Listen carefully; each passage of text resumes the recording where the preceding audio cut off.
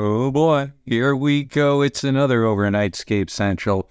80s movies is the topic this week, and I am so happy you're here to share the fun and joy as we unpack and foon and do whatever we do together and listen to some great hosts. This week we're going to hear from Doc Sleaze, Chad Bowers, and Frank Edward Norris, sort of a regular cast we're developing, and you should join us if you've joined us in the past, or if you've never done anything like this in your life. You should go for it and keep this show going, because I feel there could be more, and maybe I'm being selfish and greedy here as Brett the Appreciator, but it's just a new idea to bounce off of might be more interesting. I don't know, but we do. I mean, we've Doc Sleaze, an expert. Chad Bowers, not only an expert, but a truly funny and absurdist kind of a guy. And the legendary, the Gene Shepherd of our era, Frank Edward Norris, bringing their ideas together. And as I said, it's 80s movies, as you know, because you saw, well, maybe you didn't, but before you tuned in, perhaps you did. In any case, whether you know it or not, you're in for a real treat, Jim, or Jimette, and we're going to have a lot of fun. Let's just get right to the business of things. 80s movies. What an era. That for me, probably the era that has stuck with me more, if I had to pick an era where I went to the movies and was actually contemporarily going to the movie theater and enjoying, maybe a little in the 70s, but I don't think I was as critical back then. In the 80s, I started experiencing foreign films, and that's a whole planet that changed my Hollywood ideals. And in the 80s, I really learned to appreciate the pre-code and silent films because VHS became prevalent, and especially in my life, I was trading videos all over the world and watching these obscure movies from the 30s and late 20s. I mean, there was a time when 1929 films, I had it in my head that was some sort of peak when sound first came in, before the code was established that censored films for, God, another 30 years. But all that aside, that has nothing to do with 80s films, per se. So to get us in the mood, let's get the ball rolling with Doc Sleaze. Decades are, of course, an arbitrary division of time, a construct imposed upon time by man. So, unfortunately, movies don't conform to, they'll all take a particular form or look in a particular decade. Nonetheless, you can usually, when you look at a film, when you're watching it, there are all sorts of factors that can help you date it to, at the very least, a particular decade. You could say it's made in the 60s or the 70s or the 80s. Or the 40s. They have a look, a style in which they're filmed. I mean, the 30s and 40s particularly, big release, the biggest films, they had a studio look according to which studio had made them. They all had their own look. Even their B-movies, you'd recognise the sets were reused often. They had standing sets, most of the major studios, and the B-movie output was filmed on those standing sets, which had often been constructed for much more expensive films, and they were often leased out as well, the sets, for smaller companies to shoot B-movies on. I mean, Universal Studios used to lease out their sets for other people to film on. Smaller companies that didn't have their own studio. PRC, Producers Releasing Company, being one in particular, used to use Universal's facilities. And again, you can recognise the sets. Quite a few PRC films made in the 40s is actually being sets you'd seen before in a Universal production. But yeah, there's certain looks you get in films, there's subject matter, there's just style, because it has a contemporary setting. You can often tell from the style of clothing, hairstyles, dialogue, sort of idioms being used and slang being used. There can even be differences between, but when we moved from the 60s to 70s, there was, you started to see it in the late 60s, there was a distinct change in the way films looked. The glossiness that you tended to get even in the 60s with bigger budget, and even lower budget productions, it's the way the colours were developed, the way they were filmed, the way they were lit. By the early 70s, it was a very decisive change. So it started in the 60s. And films they had a grittier look. The lighting on them was quite different, looked far more natural. The colours looked more natural. I'm told that in part that is down to a change in the type of film stock that was used. It gave it that different look. So new film stock became common and came commonly into use across all the studios, and smaller independent producers and so on started using different film stock, which was, well, obviously because the people who made film stock, there's only a limited number of people who do, were supplying this new type of stock. Basically, it needed, for outdoor shooting in particular, it needed less lighting, which gave that more naturalistic look. You'll see it a lot on TV productions as well from that era that were shot on film. They also used that particular film stock. So, just as these technical changes affected the look and feel of films in the 70s, although it started in the 60s, 80s films have their roots. You knew I'd get there in the end. 80s movies had their roots in 70s movies and what was happening in the 70s. And one of the big things was, of course, they picked up on something that happened in the latter half of the 70s, of the return to screens of the big, hugely budgeted blockbuster. I mean, they've been intermittently around in the early 70s, whatever. But in the late 70s, second half of the 70s, you had that whole cycle of films that became extremely popular and, most importantly, made a lot of money for Hollywood studios. Things like Spielberg's Jaws, Star Wars. Jaws was 76, Star Wars 77, 78, Close Encounters 79. Films of this ilk that had huge budgets, studio backing, and basically as we moved into the 80s, more and more studios started putting out these big budget sprawling epics, because that's what audiences wanted to watch, because once again it provided a spectacle that you couldn't get on your TV screen. Because don't forget, back in the 80s, we still had those big old tubes. There's a limit on the size of them. Even the biggest ones didn't give you a picture like you got in the cinema. It was we didn't have surround sound, home surround sound, sound bars that we do now that reproduce a sound quality similar to that which we get in the cinema. Yeah, we didn't have HD on our tellies, None of that. They weren't digital, they weren't LED.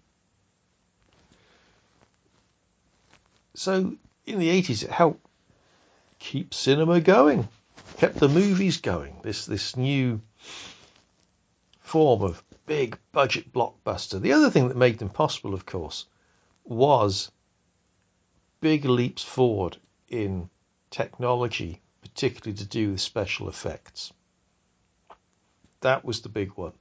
For a lot to enable a lot of these movies to be made. I mean, let's face it, we've had movies, space operas before. You know, I've seen Flash Gordon, the original, cinema serial, with all those little spaceships on bits of wire and smoke and fireworks stuck in them to make like smoke and flame coming out the back and whatever.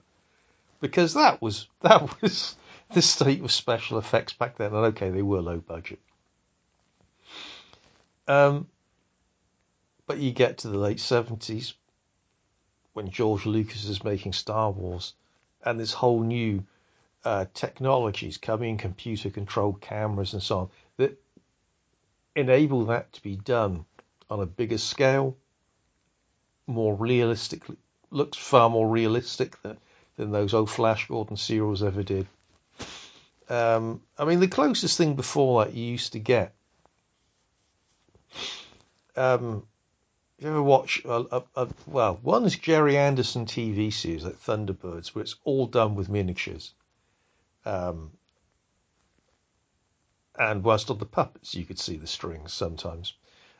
It was more difficult to see them on the spaceships and aircraft and all the other vehicles that his people used to create for those series.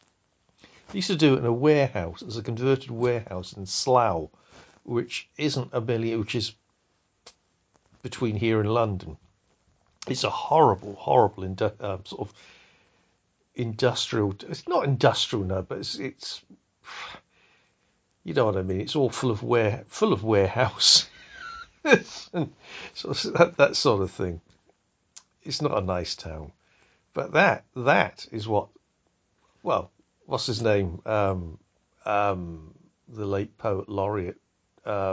Once, whose name now eludes me, it's going to John Betjeman. So John Betjeman once wrote the poem with the line in it, it was written during the war. It said, "Come friendly bombs, fall on Slough."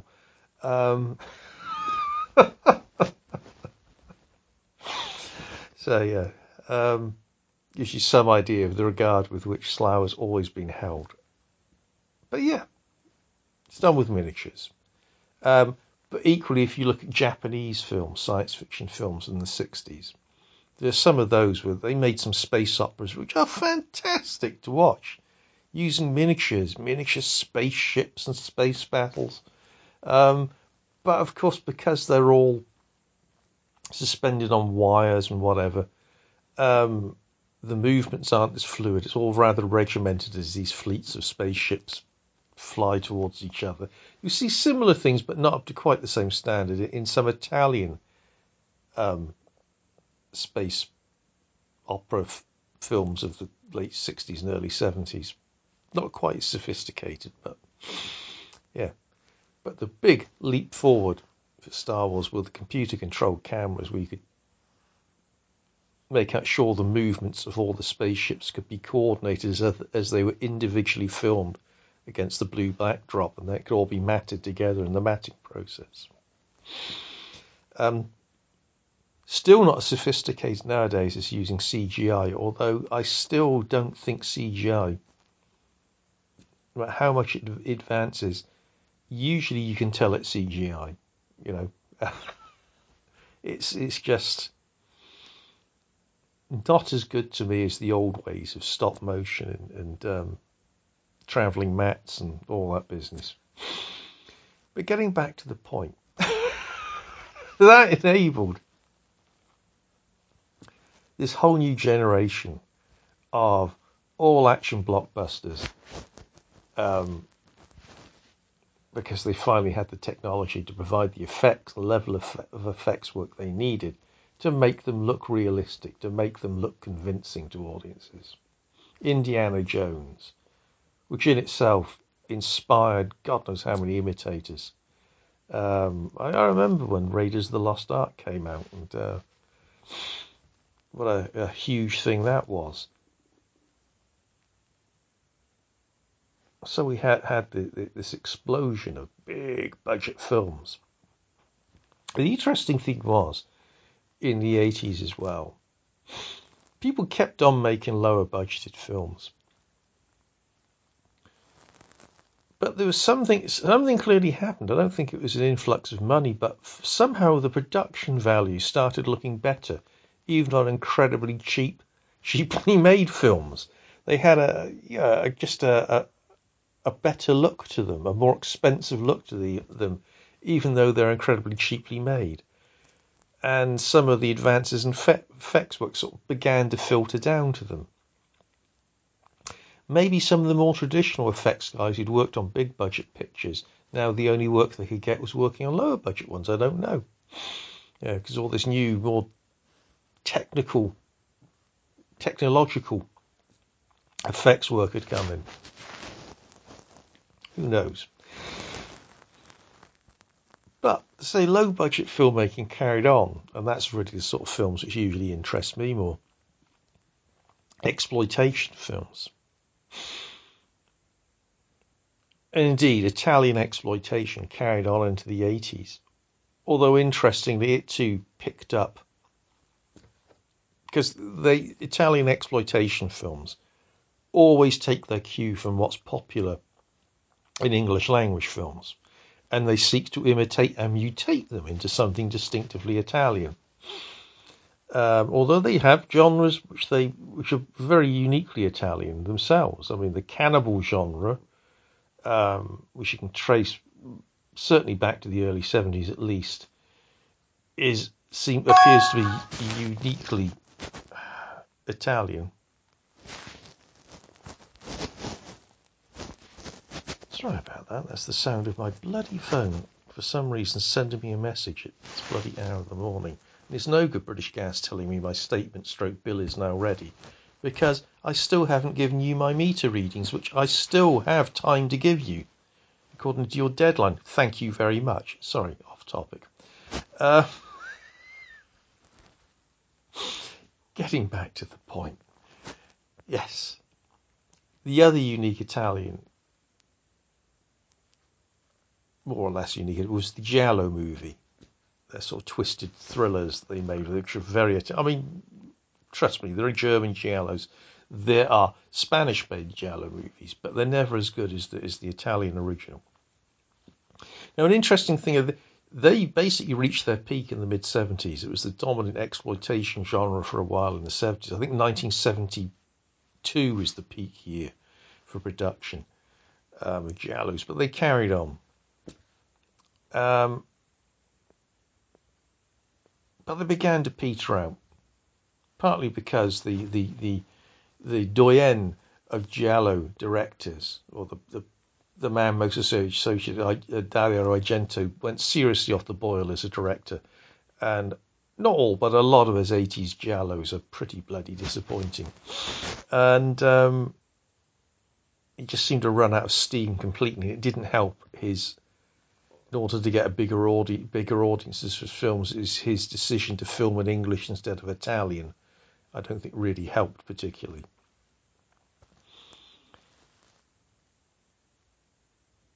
But an interesting thing happened. The Giallo began to mutate under the influence of American slasher movies, which is, of course, a genre that dates back to the late 70s.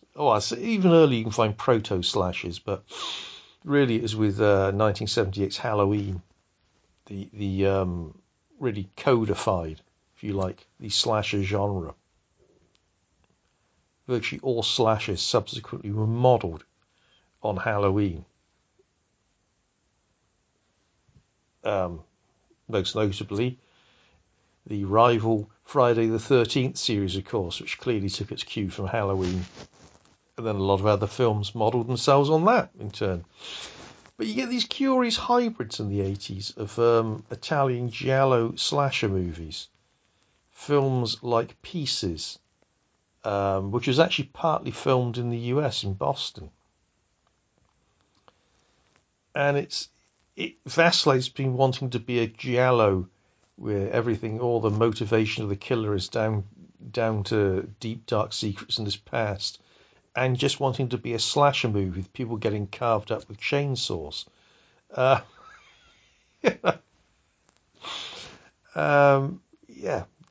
That's a curious one. And what was the other one? There's another one set in a theatre. gone out of my head now, directed by Michael Soavi, which again is much more like a slasher than a giallo. I'm going to remember the title in a minute. But yeah, it's a strange mutation into these forms. Cannibal movies kept on. Mad Max then became a big thing. Mad Max and Escape to New York became two of the big influences on Italian exploitation films in the early 80s. They used to have these post-apocalyptic films with increasingly sort of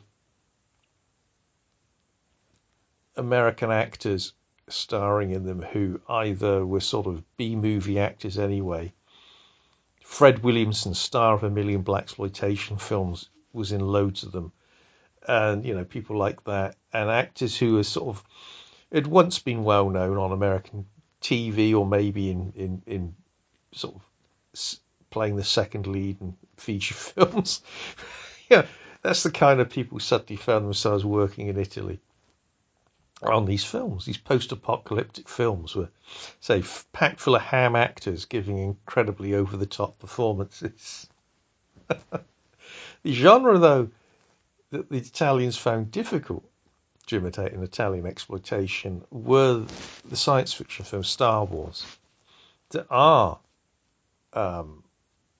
Italian Star Wars knockoffs, most notably the absolutely insane Star Crash featuring David Hasselhoff, who once claimed that was the worst film he'd ever appeared in. And that's quite something coming from the Hoff, who, if one looks at his filmography, one has to say, and it's a very bold assertion on his part, that was the worst thing he was ever in.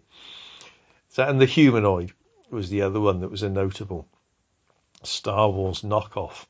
But the big problem for Italian exploitation films and attempting to imitate things like Star Wars was they required a level of special effects technology and therefore budget that they just didn't have.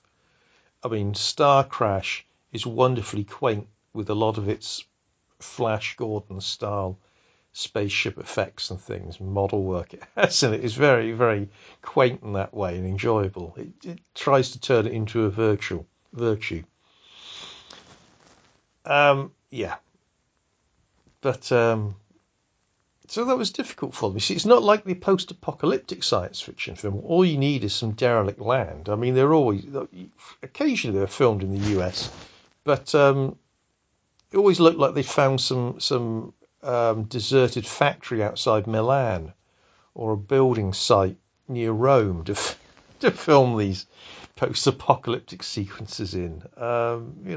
It's quaintly Italian. And guys wander around wearing exotic-looking costumes, fish bowls on their heads for some reason. And, The New Barbarians is a particular favourite of that genre. It turns up under various titles all over the place. Has Fred Williamson in it, playing a badass, because that's what Fred Williamson does still. He plays a badass. And that's more of a Mad Max rip-off than anything. But unfortunately, all the cars move so slowly in it because of these custom-made electric vehicles that the villains have. And unfortunately, they just run really slowly, so the car chases seem ridiculous, because the hero's tooling around in a first-generation Firebird with a transparent dome on the roof for some reason, and some pipes stuck on it, I always wanted a Pontiac Firebird, never owned one. I had a Camaro, never a Firebird. But Camaro's almost the same as a Firebird, but they're both General Motors products using the same body shell, the F series body, as that's known. There you go. A little bit of information, so you learn something, a little bit of automotive-related info there. They're both F bodies, because that's how General Motors coded the body styles for their cars, all done with a letter. And and different marks of General Motors would style particular bodies, standard bodies, in a particular way to make them distinctive to that mark. Usually it had to do with different front and back ends being put on and different interiors, different drivetrains. Anyway, I digress. But yes, the New Barbarians. Also fascinating because it's clearly shot in Italy. Because apart from that Firebird and those specially made cars, a lot of the vehicles you see in it, you know, they don't look exactly, I mean, to my European eyes, you know, those square cut Fiats and even a Rover P5 at one point. You know, not the sort of cars one expects to see as sort of customised dragsters being used by leather-clad dudes who run around after the apocalypse. Yeah. According to the New Barbarians, of course, the apocalypse happened in, was it 2019? I must have slept through it, but there you go.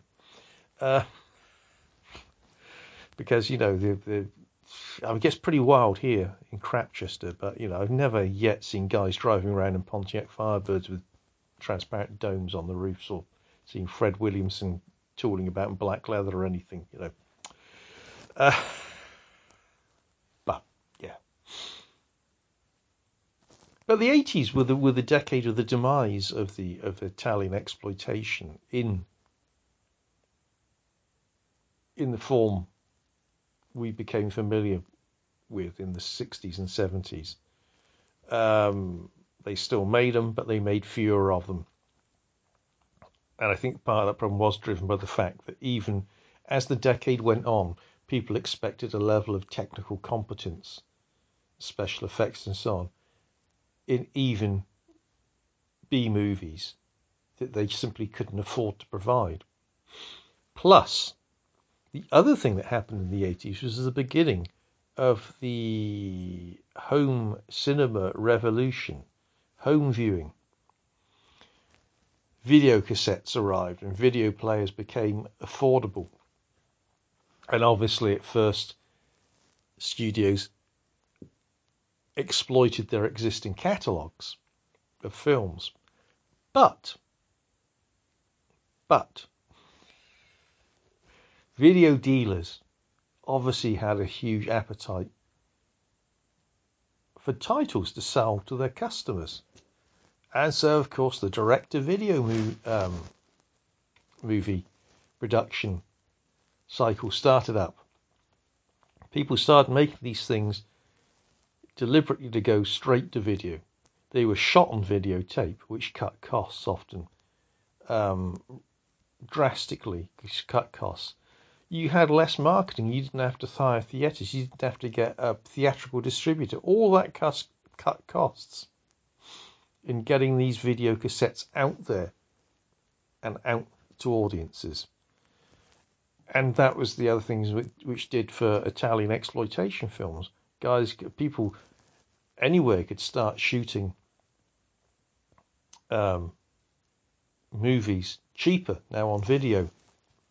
And people were more forgiving to direct-to-video films for their shoddiness. Because, you know, it's shot direct on video. You can sort of forgive its shodding. It's obviously made on a low budget. But if you're paying to see it at the cinema, you just somehow expect it to have a higher quality, especially the amount of money one has to pay now at the cinema. I mean, every time, the rare times now I go to one of my local cinemas, I'm always just left,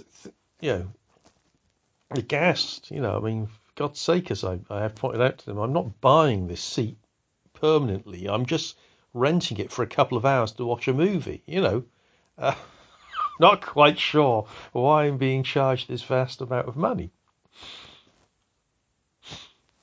But yeah, that was the beginning of the revolution in the 80s, when all these cheap ass movies started going out direct to video.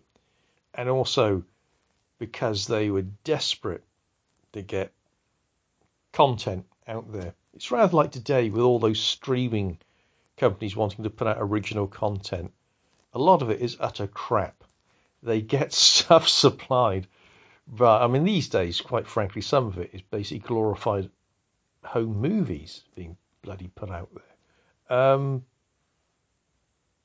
I kid you not, I'm not exaggerating. But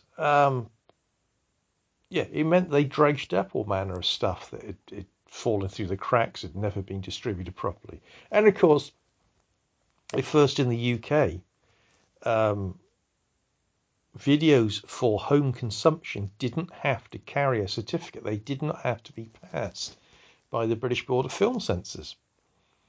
Sorry, what are they called now? They're not the British Board of Film Censors. The British Board of Film Certification, as they're now known.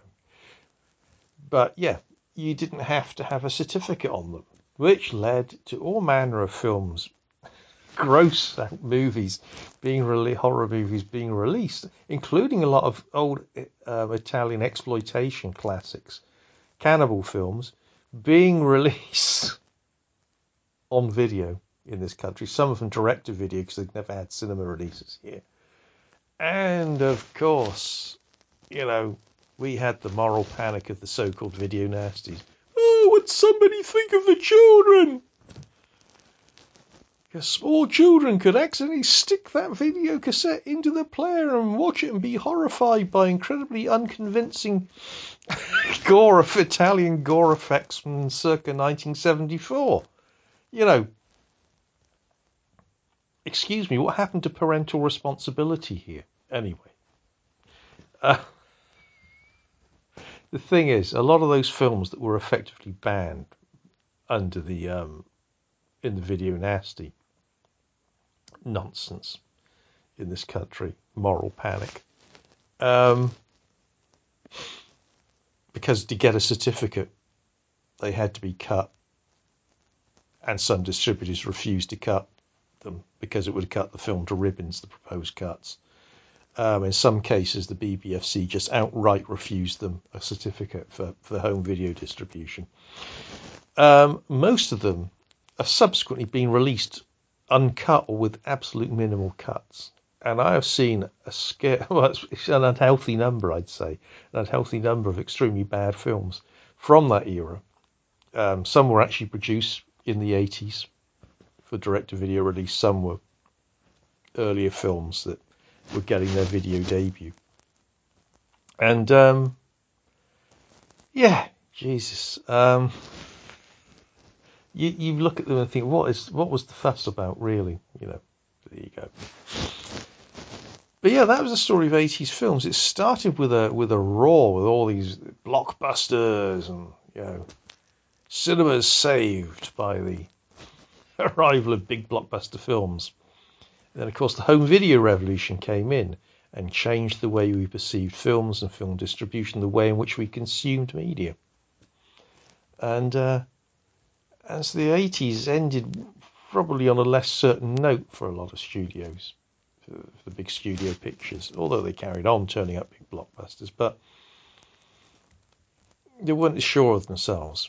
Increasingly, video releases became more important. The idea, the time, you saw that happening in the 80s, the time between a film being released to cinemas and getting released to video got shorter and shorter and shorter. As did the time between it being released to cinemas and the time between it and getting its first television showing got shorter and shorter. I mean, I remember a time in the 70s, the early 70s, when I was a kid. It was so unusual for a film released in the cinemas to appear on television any earlier than, 3 or 4 years after its release, often longer with the biggest titles. Then it came down by the 80s. It was sometimes 18 months, a year barely for UK TV debuts. And of course, before they came to TV, they'd have a video debut, which, film release cycles in cinemas as the 80s went on became shorter and shorter. I mean, I remember again when I was a kid, films would knock about on cinema releases for years after their initial release. They keep on turning up. They turn up as support features. They turn up on double bills. they just keep on turning up years after their release, before they ever went onto television. But there you go. That's some thoughts on 80s films. With that, I will say back to you, P. Hugh. Great, Doc. Yeah, the whole advent of VHS really did alter the entire way films looked and the way they were. I mean, Eastman color and Technicolor. And these are things that, to be honest, I didn't notice as they were happening. But now in retrospect, at my leisure, I can realize that this is what occurred. It's really strange that way. I was so, well, having come up watching films at low resolution on a TV screen, it was like watching things without your glasses, and you just got used to this low picture quality. And when I went to the cinema, it really, I guess for whatever lack of aesthetics that I had, until it was pointed out to me, I don't think it made the least difference in the world. I would go see a James Bond movie or a Woody Allen movie, and the aesthetics of it, I mean, okay, so I just was not paying attention to that quality and the clarity and cinematography. No, not really.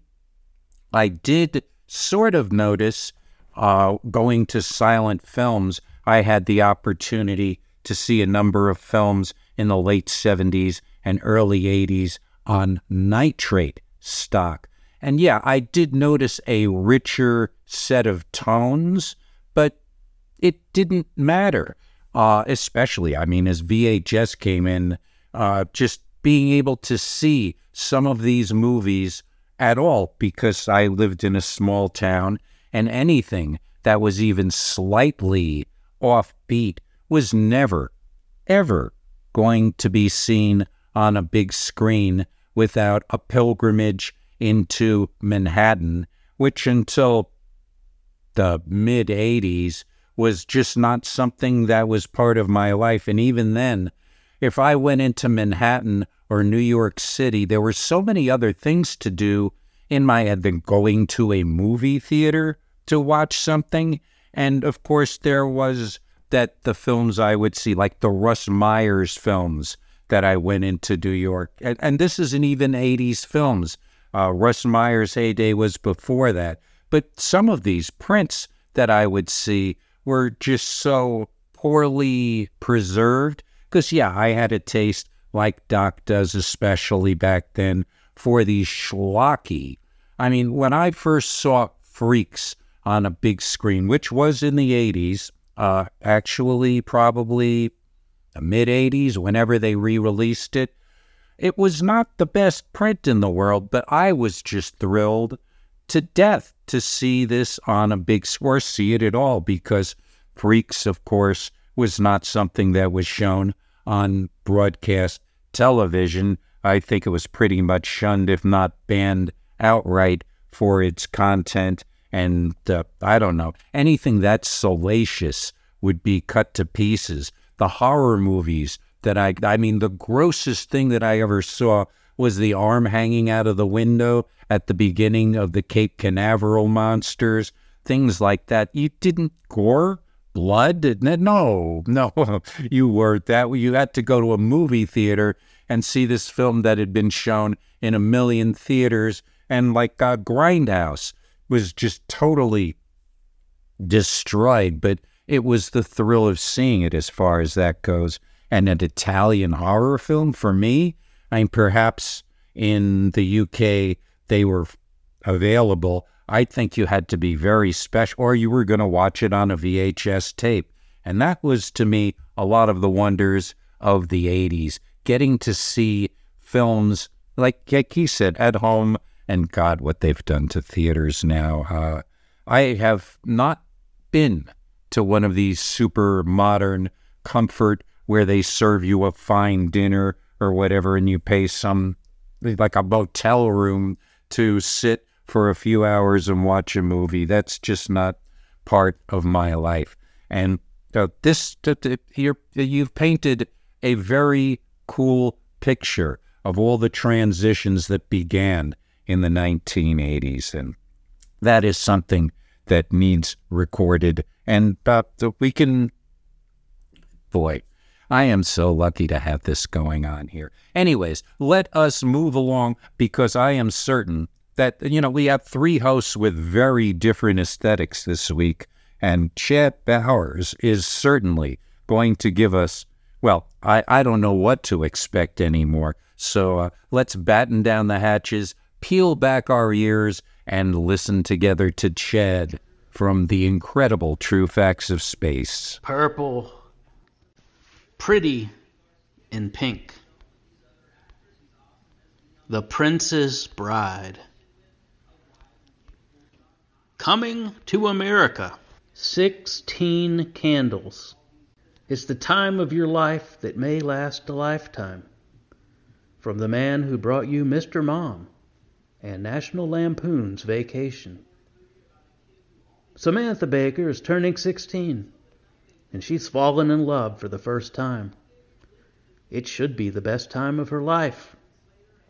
But her family is so preoccupied with her sister's wedding, they totally forgot her birthday. The boy she loves doesn't even know she exists.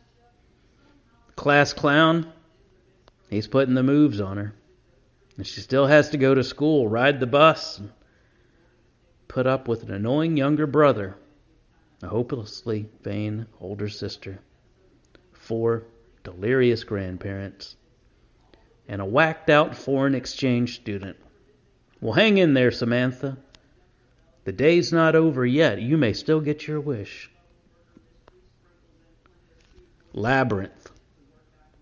Jim Henson, George Lucas, David Bowie take you into a dazzling world of fantasy and adventure. It's where everything seems possible, and nothing is what it seems.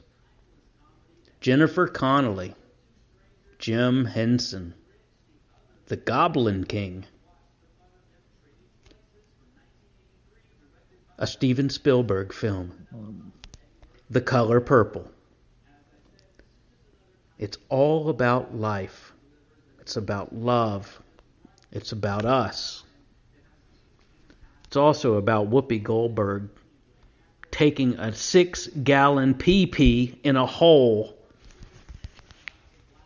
Indiana Jones, the new hero from the creator of Jaws and Star Wars. Raiders of the Lost Ark. Harrison Ford. 1981. Steel Magnolias. 1989. Dolly Parton, Julia Roberts, Sally Field, Shirley MacLaine, and Daryl Hannah. Friday the 13th. They were warned. They are doomed. And on Friday the 13th, nothing will save them.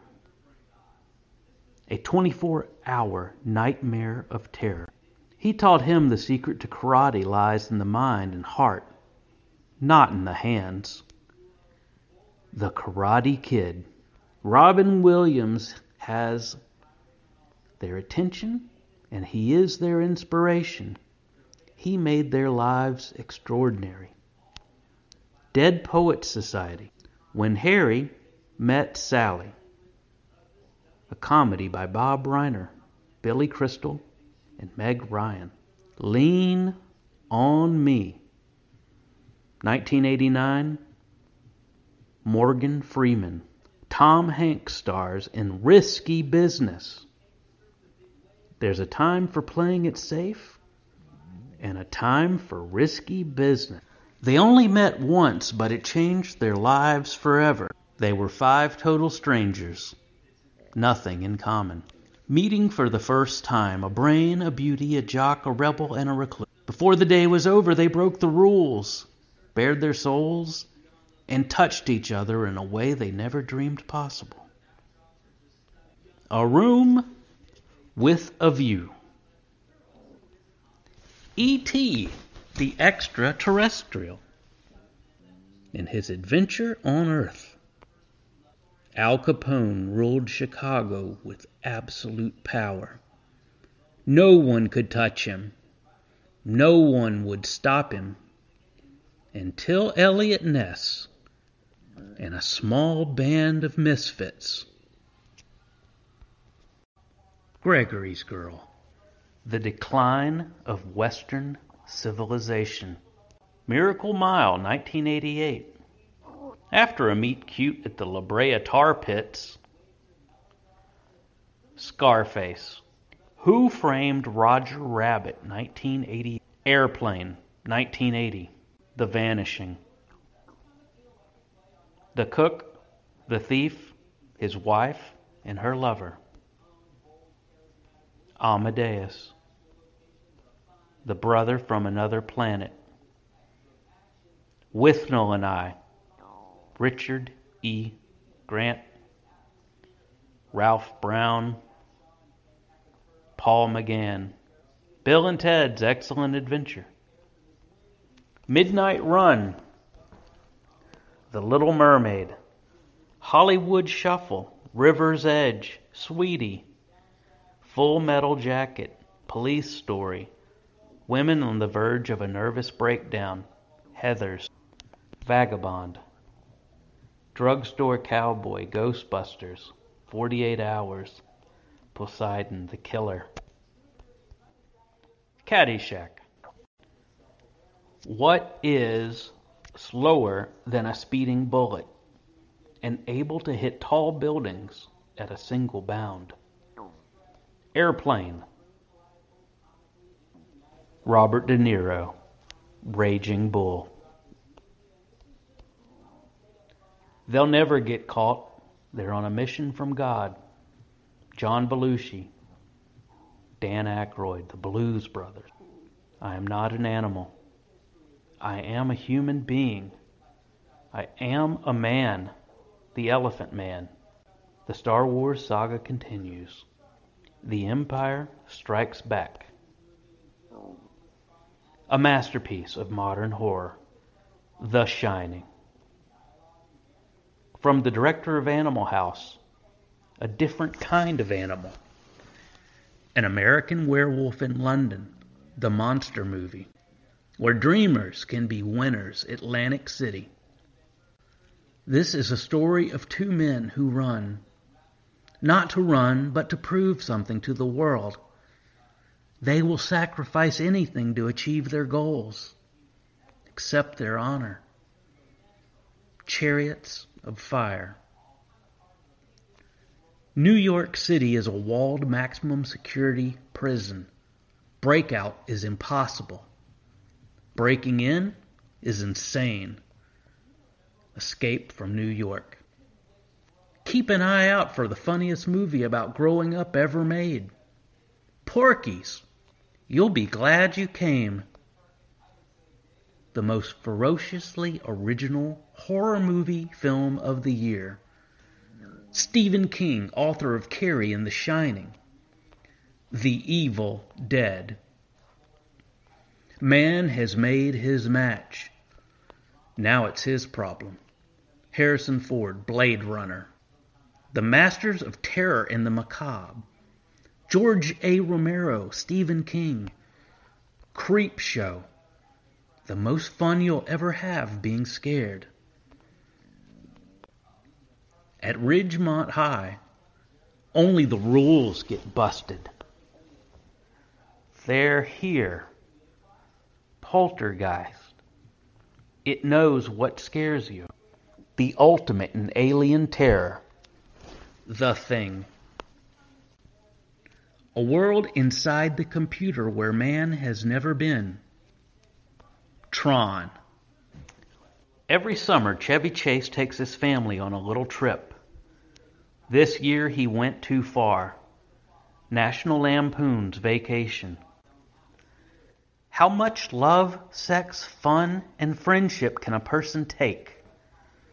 The story of 8 old friends searching for something they lost, and finding that all they needed was each other. The big chill. In a world this cold, you need your friends to keep you.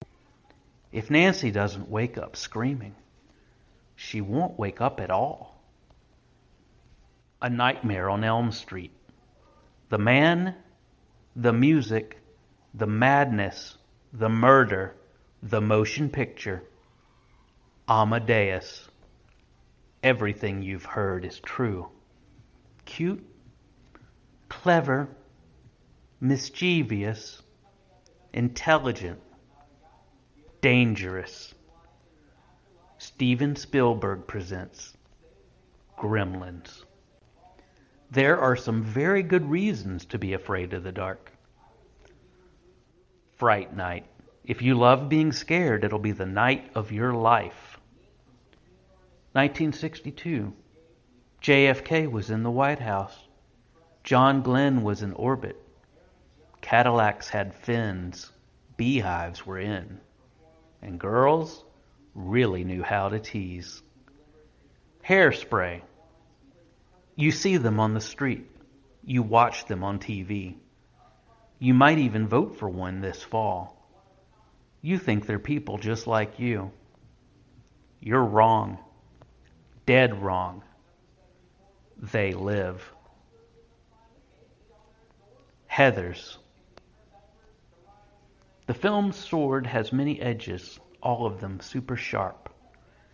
Heathers is a smart black comedy about high school, vastly inventive and entertaining at nearly every step of the way. A 10, beautiful, brilliant satire. A remarkable film.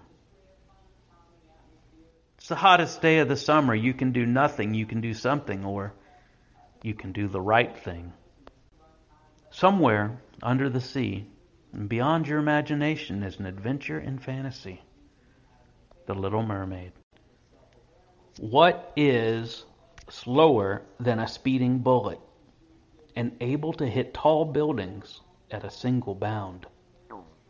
Airplane. Robert De Niro, Raging Bull. They'll never get caught. They're on a mission from God. John Belushi, Dan Aykroyd, the Blues Brothers. I am not an animal. I am a human being. I am a man, the Elephant Man. The Star Wars saga continues. The Empire Strikes Back. A masterpiece of modern horror. The Shining. From the director of Animal House, a different kind of animal. An American Werewolf in London, the monster movie. Where dreamers can be winners, Atlantic City. This is a story of two men who run. Not to run, but to prove something to the world. They will sacrifice anything to achieve their goals, except their honor. Chariots of Fire. New York City is a walled maximum security prison. Breakout is impossible. Breaking in is insane. Escape from New York. Keep an eye out for the funniest movie about growing up ever made. Porky's. You'll be glad you came.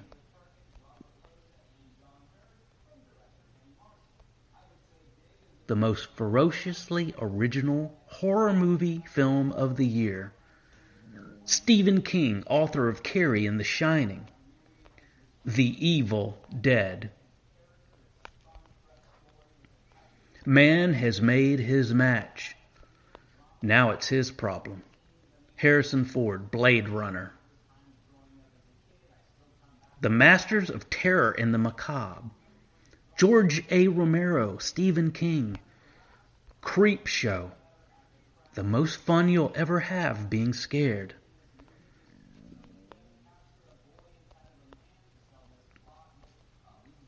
At Ridgemont High, only the rules get busted. They're here. Poltergeist. It knows what scares you.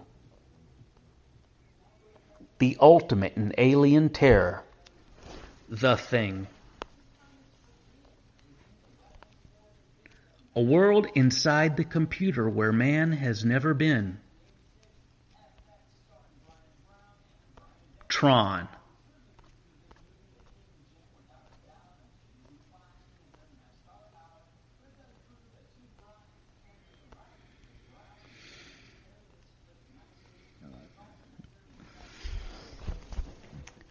Every summer, Chevy Chase takes his family on a little trip.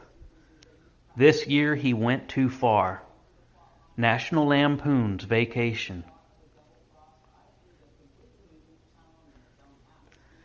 How much love, sex, fun, and friendship can a person take?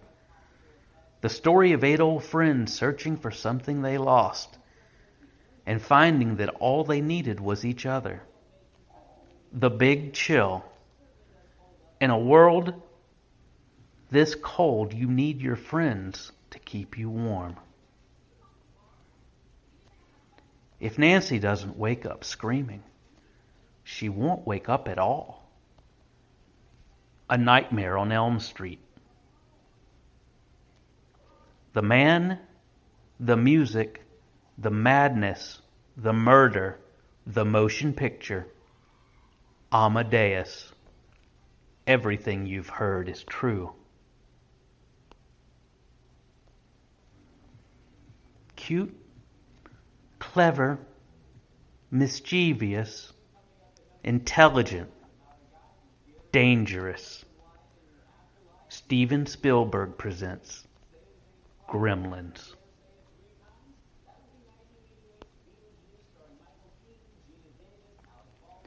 There are some very good reasons to be afraid of the dark. Fright Night. If you love being scared, it'll be the night of your life. 1962. JFK was in the White House. John Glenn was in orbit. Cadillacs had fins. Beehives were in. And girls really knew how to tease. Hairspray.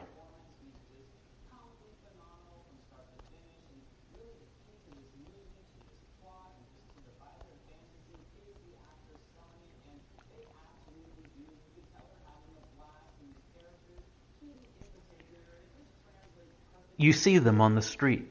You watch them on TV. You might even vote for one this fall. You think they're people just like you. You're wrong. Dead wrong. They live.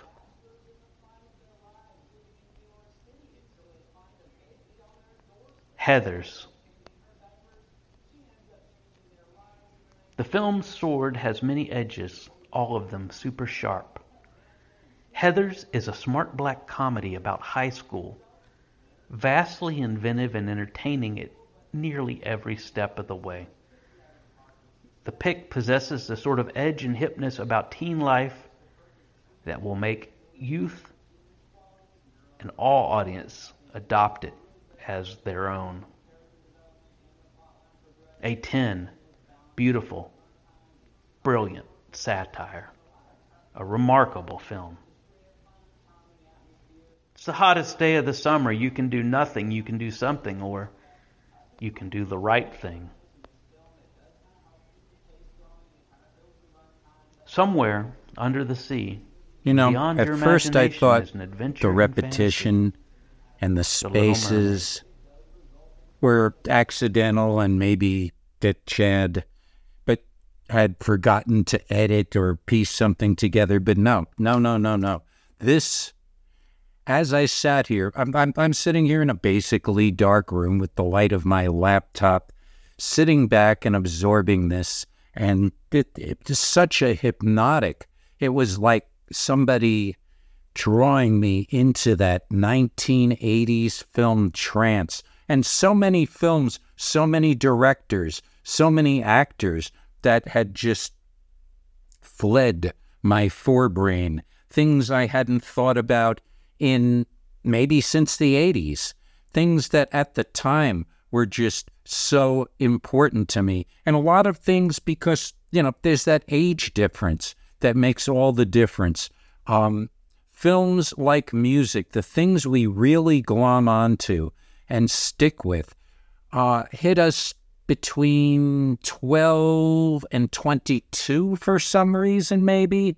And I know that can change, and that's a very vague observation. But that time when going to the movies or watching a film with your friends before people get married, start pairing off, and shifting the whole paradigm of what life is. I mean, a lot of older, who I don't often sit in the same place with friends and watch a movie together and banter and then talk about it after. In fact, talking about a film after is only a few minutes, and there's just so much of it. The scarcity of it was very special back in the day. Now, I mean, you could go to Netflix or any of these streaming services or realms of obtaining, and you can just binge and watch so many films, and it just all gets buried. Whereas it's hard for something to stand out in my head anymore like it used to. But I made a little list that I'll take a few moments here and do. So what is this? 1, 2, 3, 4, 5, 9 films from the 1980s that at the time, and even now, I mean, I think of them. I don't know if I could sit through them again and really enjoy them. That films like Dan Aykroyd's Nothing But Trouble, which is a later 80s film, and was just one of those films that somebody got the opportunity to just go wild with a Hollywood studio backing them. And the story goes that the Hollywood studio that should have been watching him and pulling in the reins was busy pulling in the reins on a completely other, even bigger budgeted film. So he got to make this. I mean, I tried watching it with some friends recently, my European friends, and they were just horrified. They thought it was the stupidest film they ever saw. And letting me choose a film to watch, it became a joke. Oh, yeah, what is this, another Nothing But Trouble? But there is something about that film that compels me. I don't know, maybe it's just like the film Ishtar. I mean, everybody hated it. Yes, it drags in parts, but to me, that was just Dustin Hoffman and Warren Beatty playing these total jerks, and I just thought of another that I'm writing down. And the songs that they wrote, it was like the retarded, and please, that's the mentally handicapped, for lack of a better term, Simon and Garfunkel brought to my eyes, and that movie really made me laugh a lot. And yeah, again, it probably could have had 20 minutes, a half hour cut out of it. But that kind of, I don't know if it would be the same if it was made snappier. There was something about that slow moving that amplified the parts that were funny. A film like Pennies from Heaven, Steve Martin singing and dancing and having this sad story, but somehow compelling and at moments quite funny and touching. The whole thing with his wife and the lipstick on her bosoms, all these strange touches. And it was an adaptation of a BBC TV miniseries with Bob Hoskins, which I finally got to see later. But there is something about that film, again, the production, the making things so big and then drawing them into so slow and bleak. Just a great film in my mind that most people would say, oh, please. Streets of Fire with Michael Paré and Diane Lane. In my head at the time, I mean, I did not, and I will say this really clearly, Diane Lane did nothing for me, and the Diane Lane songs probably, I would say, could be cut out of the film, but young Willem Dafoe as this flat-topped, menacing villain, and Michael Paré as some sort of proto-80s James Dean without the actual great acting talent, but he carried it off to me, and I really, as a fable and the way it was shot, that was just, to me, a film that I saw a couple times in the theater and rented on VHS, and was entertained, even though most people don't even think of it anymore. Kind of like The Last Starfighter. I guess because I grew up working in and hung out in arcades, and in the 80s, the early 80s especially, that whole arcade lifestyle before the home gaming systems and just the changes of the times. That whole movie about this kid playing a video game and getting drawn off into outer space adventures was so cool and so fun. I really dug The Last Starfighter. Is this a list of guilty pleasures, perhaps? Yeah, perhaps. And then there was the movie Neighbors with John Belushi. I don't remember a lot of it. I remember it was this dark comedy and offbeat, and I remember loving it in the theater, and the week that it was in the theaters in my hometown, seeing it a couple of times. And now that's one that I think I would like to revisit. But that's an 80s film that, again, it's been forgotten. I don't think too many people, it just popped into my mind thinking about 80s movies that out of nowhere almost it manifested. Wild at Heart. This was the first David Lynch film that really grabbed me, the first Nicolas Cage film that really grabbed me, the Laura Dern.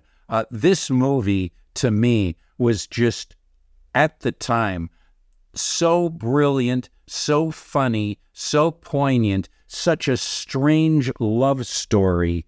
David Lynch's cinematography and the way it was put together, this, to me, is still, I don't know if it would stand up to watching it again, because, I don't know, as I've gotten older, that kind of thing just, I grew up a little. I don't know. I can't say that I grew up a little. I am probably one of the most immature 63-year-olds that you'll ever meet that functions at all. And believe me, I only function to a certain degree. I fake it very well here in Onsug land, but I am hapless at functioning in the real world. As I've said many times, if I could figure out a way to make my living dribbling into a microphone like this with the stuff that peels off of the top of my head, my life would be complete.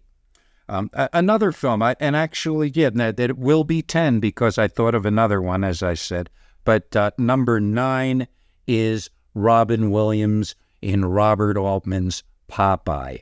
And it actually has gotten better with age. That is a totally strange but wonderful and loving take on the mythos of those Popeye cartoons and even the Thimble Theater comic strips from back in the 20s and 30s, the cartoonist Seagar. Robin Williams never takes it over the top. He's so, restrained in that crazy makeup. Shelley Duvall is olive oil. The Bluto character, you could go either way, but the music by Harry Nilsson, this may be the Pennies from Heaven and Popeye. These might be, for my taste, the most effective musicals I can think of. Popeye has some just wonderful songs, including Everything is Food. Just a great, great film. And the one that popped into my head when I was talking about Pennies from Heaven and Ishtar was King of Comedy. Rupert Pipkin, played by Robert De Niro, and this seeking, this obsession to be famous and a talk show host. I can resonate with that. I would love, even though I don't know that I would make a very good one, to be that kind of Johnny Carson, Conan O'Brien, David Letterman talk show host. But of course, I would probably be more like a Joe Franklin or I don't know how many people remember Woody Woodbury, who had a talk show on TV in the late 60s, early 70s, to almost no effect. I mean, there was Joey Bishop. A lot of people failed, including Jerry Lewis, whose attempts at talk shows, he actually tried going up against Johnny Carson back in the 60s as a nighttime talk host and failed miserably. But King of Comedy, just that obsession and all these people obsessed with fame, and Jerry Lewis playing this arrogant, creepy guy so well. A brilliant 80s film. These are my 80s films. And let's not belabor things, because we've got Frank Edward Nora and his take coming right now. Take it away, Frank.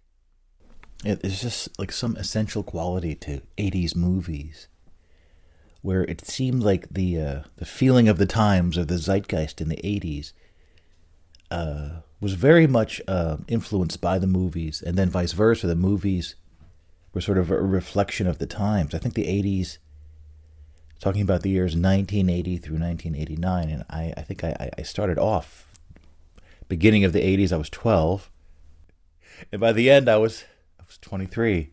That is quite a formative time, right? Because my birthday is in October, so January 1st, 1980, I would be 12, and then January 1st, 1989, I would have been 22, but then later in the year I turned 23. So those are obviously very formative years. And so for me and my Generation X, the 80s were really very formative times. And I feel like definitely going to the movies was huge. I think we would go to the movies almost like every weekend, right? Really, and it was really important. I remember I have a like a calendar book where I started writing down the movies that I saw, and I know I still have it somewhere. I think it was a calendar book of like the Kilbin Cats. Remember that whole thing? I try to, I would have loved to have found it for this segment, but I remember,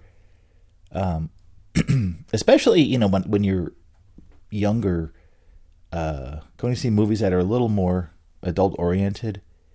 I know me and my brother were talking about there's a movie, Excalibur, from somewhere in the early 80s, sort of a retelling of the King Arthur myth, and it did, it had like a lot of sex and violence in it, and it was because I think some people left because it was just too much. They left the theater. That one was like that, and then I remember seeing Pennies from Heaven when I was a kid. That was in that book. I think it was 81, 82. In fact, we had an episode of Central about Pennies from Heaven, and I think Cars, from many years ago. And I rewatched the movie, and it's really such a great movie. Again, from early 80s somewhere. Steve Martin, in a really, it's not a comedy. It's a very kind of depressing movie, but it's great. It's sort of like this weird musical set during the Depression. But again, it was something I wrote down. I actually did ratings for the movies. I wish I could. Yeah, I'll find it. I'll find it eventually. But yeah, I mean, if you think about it, like at some point in the 80s, we got cable television. But back then, so we started off the 80s without cable. Just had the old CRTs, the cathode ray tubes, which generally were smaller, a fuzzier picture, right? And and we didn't have a VCR until a little bit later either. So TV watching was very kind of, you just had to watch what was on. So the divergence, the difference between a movie and what you had at home was just incredible. Like you go to the movies, And it is almost like, when everyone's, talking about virtual reality, this, whatever. A movie in a movie theater is like super immersive. It really is like, the big screen, the sound system. And this is before every movie theater was, a Dolby Atmos or IMAX or whatever. Just the movie theaters were just like, it's just a regular movie theater. Though back then, a lot of the former large movie theaters were being cut up into smaller spaces. But anyway, I always remember sort of, and it still happens, that sense that when you leave a movie and then you go out into the parking lot or whatever, and you're sort of like, you have this weird, like, you're sort of, it's weird to be back in the real world. It is sort of, the movies are sort of so immersive, and especially back then. I think as time has gone on, our home setups, I mean, I know some people have home theater setups, but just, I'm here in my basement here. The TV that's here, and you could watch a movie on it, would be much, much more, on demand. You can watch it when you want. It's a bigger screen. It's a little more similar to going to the movies. So my personal going to the movies, I think I did continue going to the movies almost every week or every 2 weeks, until like at some point in the 90s, I sort of dropped off on that. And I would say that, like, my sort of weird situation, like in college, 1985, when I first went to college and met Mad Mike, my radio co-host for many years, he was very much like influenced by the movies, like, and I have talked about this so much that it seemed like we were actually living out sort of like being characters in a movie. And that may be just my generation, Generation X, or specifically the grouping around me, as I would say people born in the first third of Generation X, which would be, being born between 65 and 70, right? The first 5 years, and how we related to the movies. I know that Mike was especially influenced by Spicoli from Fast Times at Ridgemont High, that's from 84-ish. I should be looking this up, but so like he wore Hawaiian shirts and had this devil may care attitude, and he was very specific. And not just that, all of the 80s teen movies, which they had this sort of, the 80s cool guy archetype, and usually it was sort of like a duo, someone that was more sort of like wild and crazy, and then the other of the duo is a little bit more like reserved and nervous. So that was my role. I was sort of the more reserved and nervous and nerdy kind of person. And in fact, a couple years ago, we discovered the movie O.C. and Stiggs by Robert Altman, one of his lesser known films. I was absolutely shocked at the parallels with my own college years. O.C. and Stiggs was sort of based on, I think, an article or sort of a story, and I think it was a National Lampoon, about these two guys that are in college. I think they're in college, and their crazy adventures, and they even had this weird friend, and we had Physics Phil, which is our like weird friend. Weird patterns going on and weird connections. Now you could just say that, culturally speaking, we are Generation X, and we sort of, didn't have, a huge cultural, a lot of people, dealing with the difficulties, sort of the Depression, World War I, the Depression, World War II, Vietnam, all these other things. So, but I think for us, living after all that stuff happened, to us, like TV and movies and media and music, we're much more, we sort of based our identity much more on those things, and especially the movies, right? But there's a certain, I'm trying to think about, there's a certain tone or aspect or feeling about the characters in these movies that is very specific to the 80s. It's sort of a character that's sort of sure of himself, amused with the situation, again with that sort of sort of smug attitude that you're sort of above it all, but you're going to deal with it. I think a movie like Die Hard, which I think is from 84 or 85. Die Hard, of course, with Bruce Willis, at the Nakatomi Tower. That's a great example of that. Like, his character is definitely in that archetype. Hans, Hans. It's like, I want my detonators. Come on, Hans. Yippee-ki-yay, motherfucker.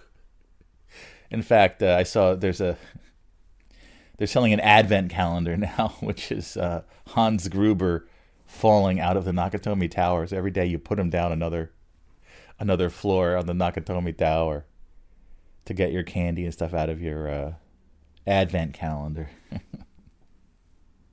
But that kind of character. And then I think also in a movie that was a bit more different kind of a genre of Aliens, right? The sequel to Alien, which was not in the 80s, the original Alien with Sigourney Weaver, was in 1979.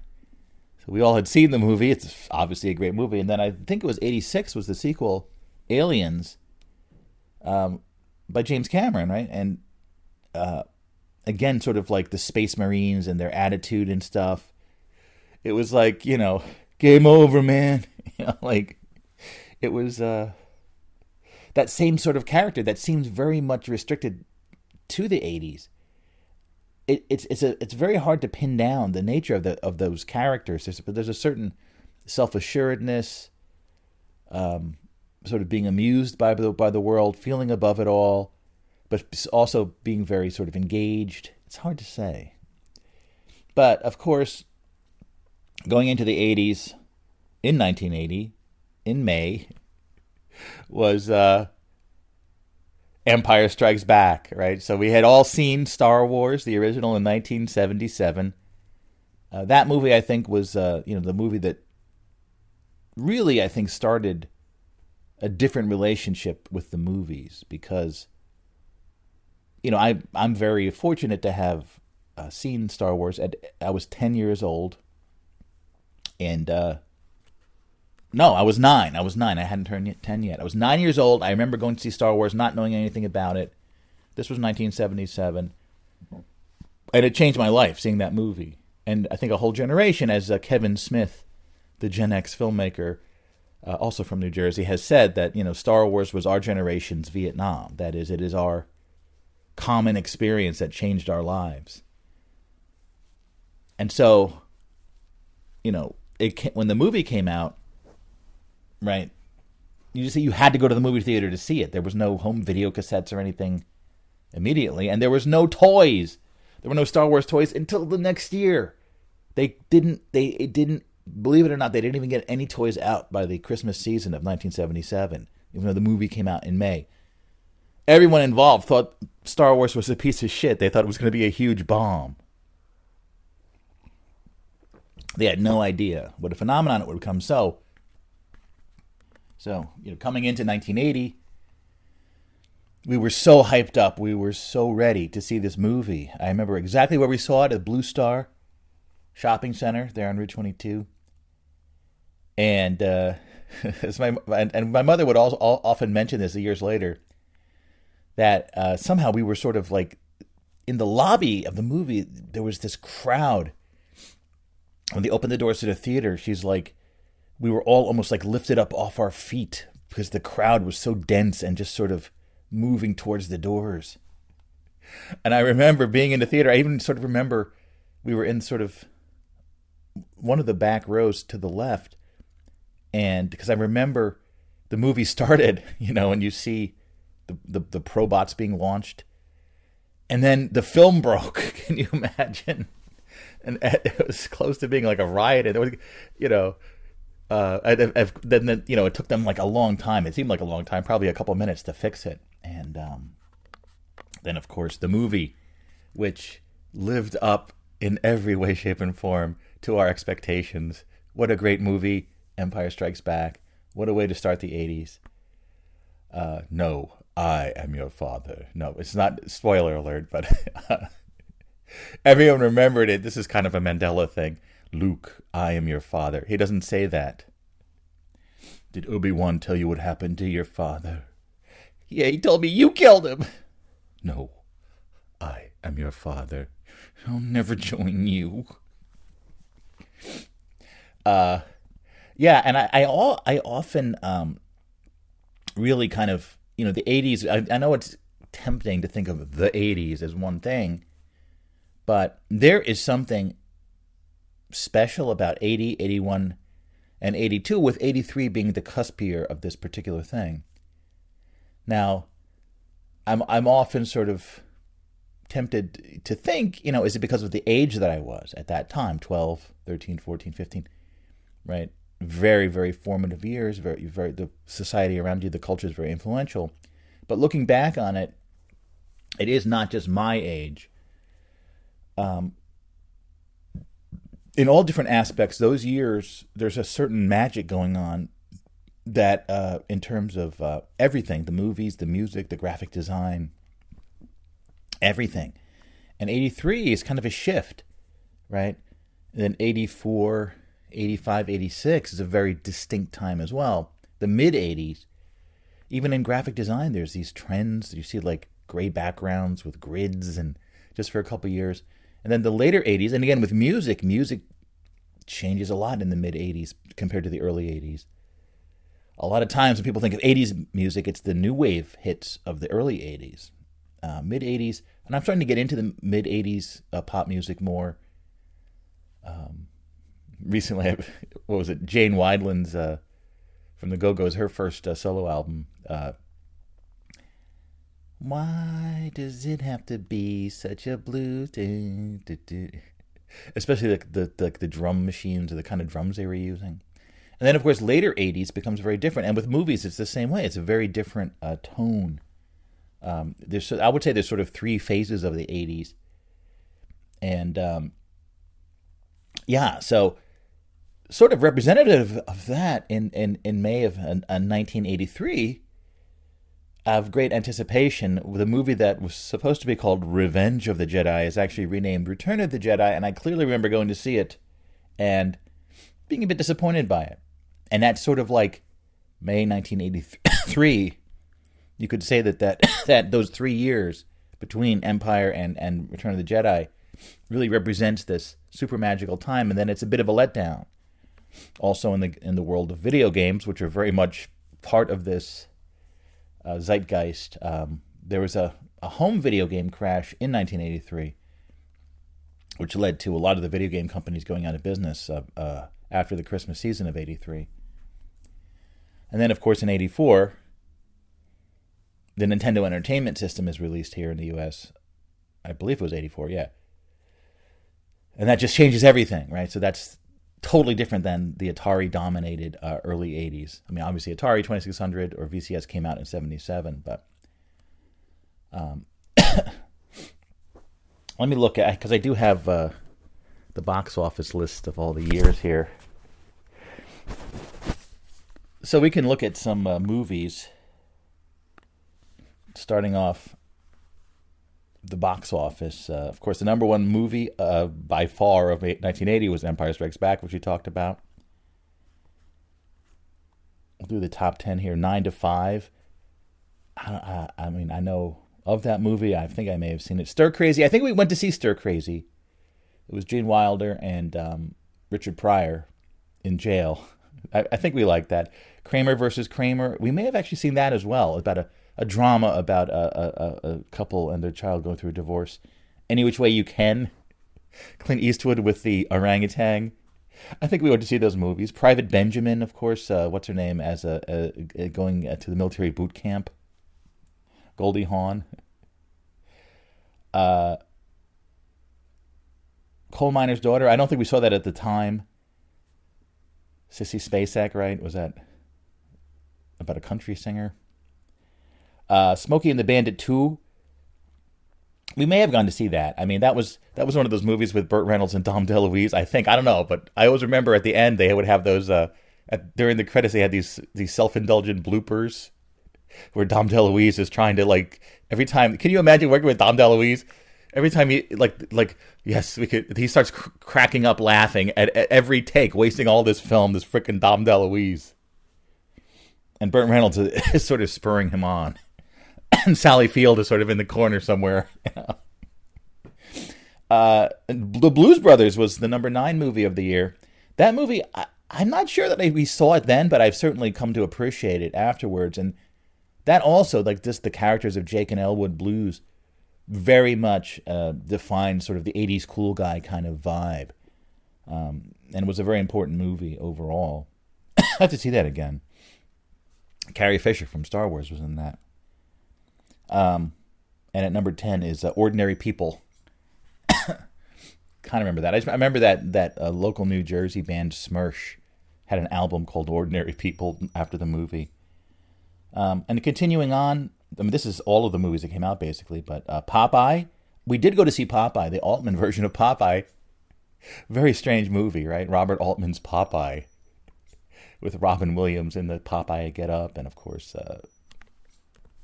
Shelley Duvall as Olive Oyl, and she was also in the next movie on the list here, The Shining.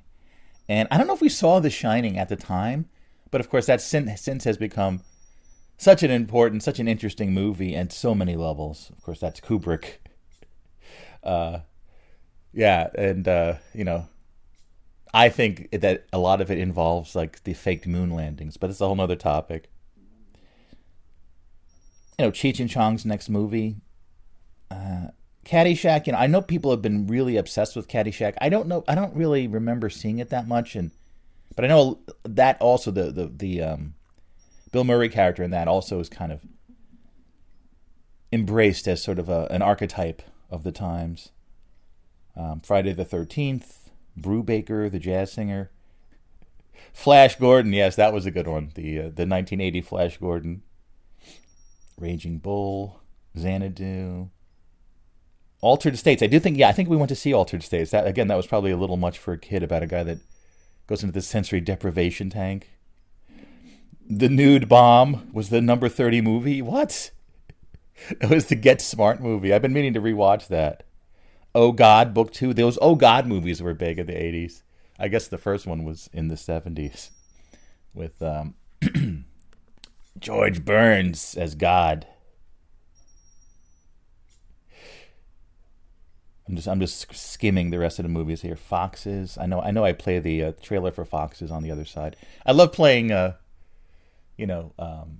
80s teen comedy trailers on the other side of the Overnightscape. The Gong Show movie was the number 44 movie of the year, and I did recently watch this.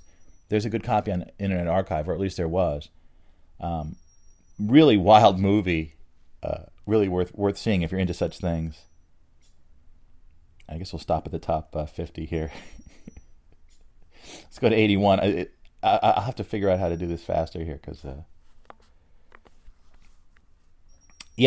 so we're in 81 now. So this is the... what the hell? Oh, I'm sorry. We got something happened here. Why am I... hold on a second. All right, we got it. 81, Superman 2 was the top movie. Yes, that was a great one with, of course, Terrence Stamp as General Zod. I clearly remember going to see that in the movies. It was a great movie. We all loved it. When Superman gives up his power so he can, I guess, have sex with Lois Lane. I don't know. What was going on? Why did he give up his powers? And then General Zod, kneel before Zod. That was a great one. Stripes with Bill Murray. I think we saw it, but I don't remember much about it. I just remember boom chugga lugga lugga, boom chugga lugga lugga. It's like a military boot camp. Cannonball Run, another one of those Burt Reynolds movies. For Your Eyes Only, James Bond, right? We saw that. The Four Seasons, I think we saw that as well in the movies. It's sort of was a Neil Simon play adapted as a movie with Alan Alda, Carol Burnett, Ned Beatty, maybe? I don't know.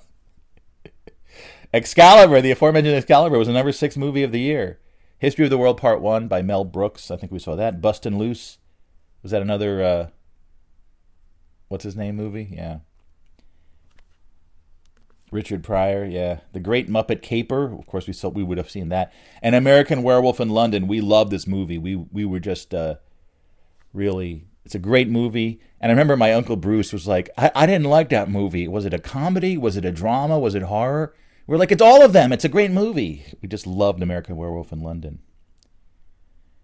Halloween 2, Body Heat. And then, of course, Raiders of the Lost Ark. How could that be number 14? Or did it come out the Christmas? Somehow, Raiders of the Lost Ark is the number 14 movie. That, to me, was one of the biggest movies. This was sort of Harrison Ford, who also was Han Solo, is now this other movie, also sort of like Star Wars, based on the old movie serials. Just incredible. What a movie, Raiders of the Lost Ark. Friday the 13th Part 2, The Final Conflict. Kitty, what was that? Was that something about... No, I'm thinking of the Philadelphia Project about an aircraft carrier that goes through time. But The Final Conflict, was it Aliens? What was it? I don't know. The Incredible Shrinking Woman with Lily Tomlin, of course, we saw that. Outland, of course, yes. The Kitty, what's going on? Outland with Sean Connery, right? Out on Io, the Jupiter moon. Dragon Slayer, that was a great movie, and they used a new technique called go motion, where they actually moved the dragon model a little bit in each frame, so it had that blur, so it looked real. Time Bandits, that was a great one.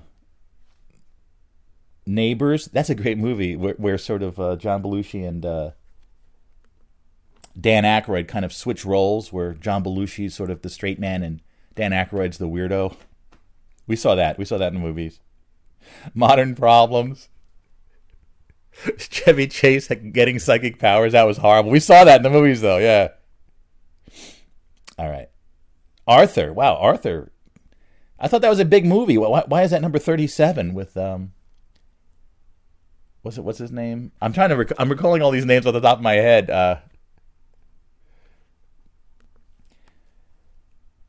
Yeah, John Gielgud was his butler, and that great theme song by Christopher Cross.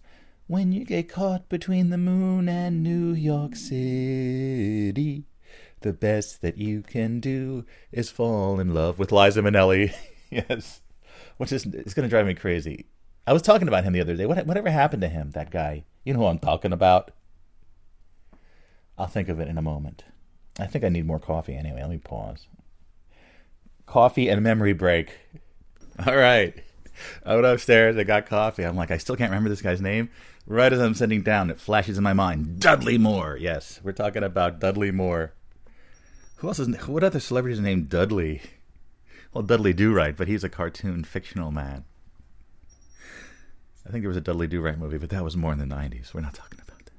Brendan Fraser, maybe? I don't know. Anyway, yeah, Arthur.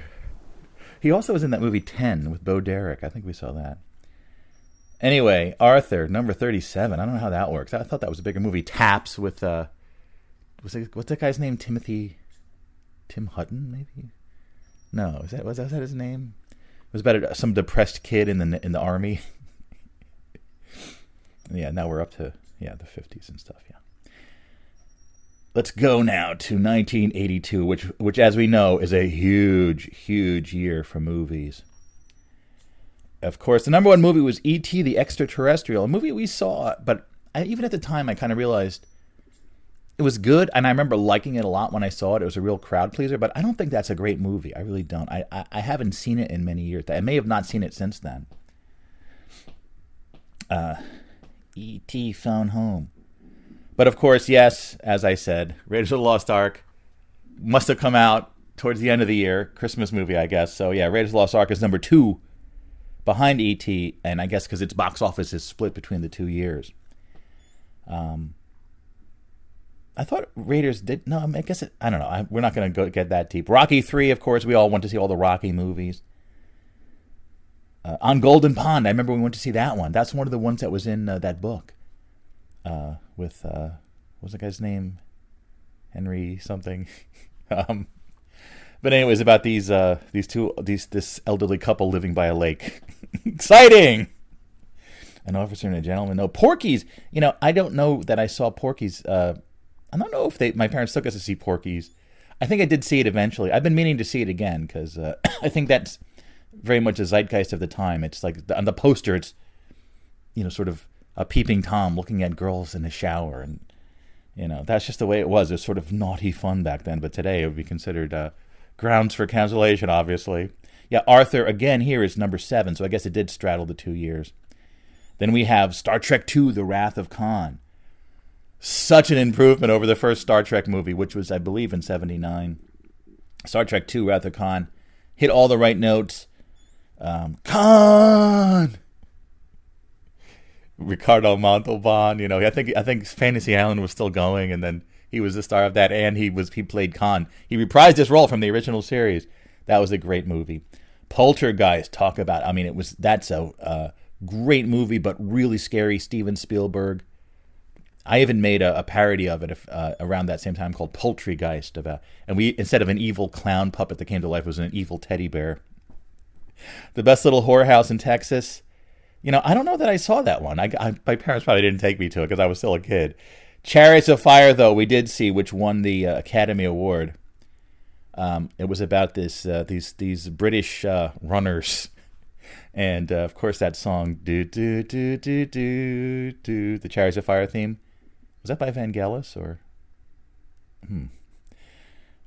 Yeah, Annie, of course, was a big movie. The movie adaptation of Annie, of the Broadway show Annie, was a big one. First Blood, which was the first Rambo movie. Firefox, that also was with Clint Eastwood. There was a cool Laserdisc video game of that. Conan the Barbarian, we love that one, of course. That was the first Conan movie with Arnold Schwarzenegger. The Sword and the Sorcerer, that was another movie that was very more adult-oriented we went to see, that we were kind of disturbed by. Time Bandits, again, right? Yeah. Again, that must have straddled the 2 years. Taps. Yeah. Tron, of course. I remember going to see Tron, and I had this moment. While I was watching it, I became very self-aware in a meta-sense of like where I was in the world. It was really weird. Tron, one of the first real computer-generated movies about someone going into a computer. The World According to Garp. I kind of remember that. Victoria. About a gender-swapping, what's her name? Yeah. Blade Runner. Here we go, 1982. Blade Runner. Again with Harrison Ford, with the trifecta of his 3 big characters, Deckard, Solo, and Jones. What a great movie. What an important movie. Turned out to be, such a huge movie. Really heralded the dawn of the dystopian future, the cyberpunk genre, everything.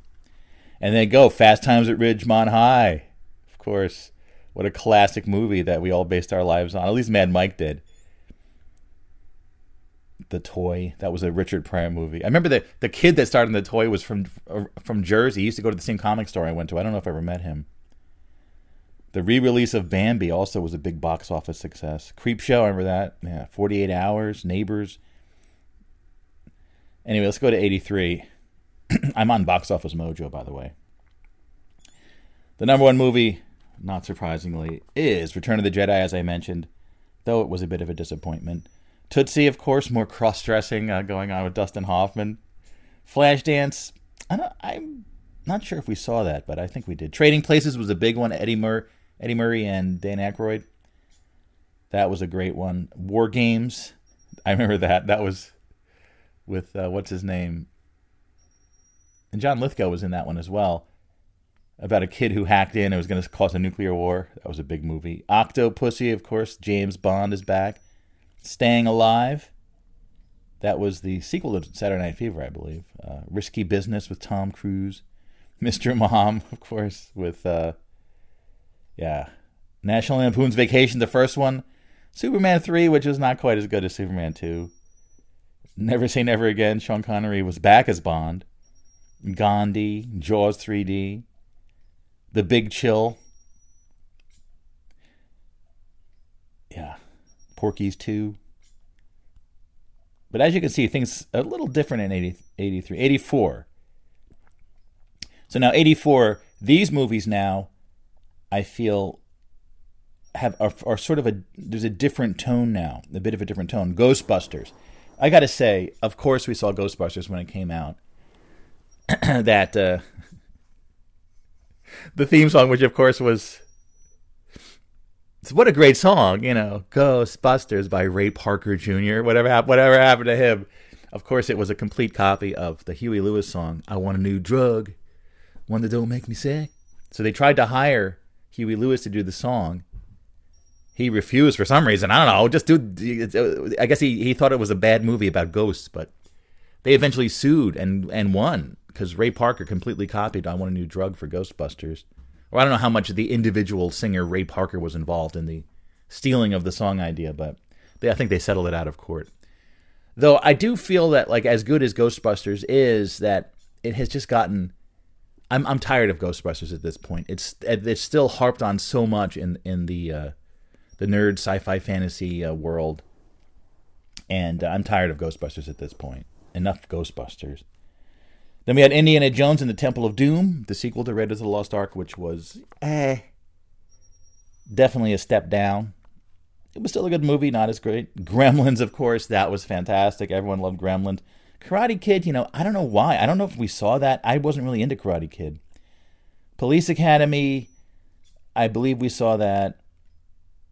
Footloose, Beverly Hills Cop, yes, that one was very era-defining, Beverly Hills Cop. And, of course, Bronson Pinchot, his big breakout role as the art dealer guy, Serge.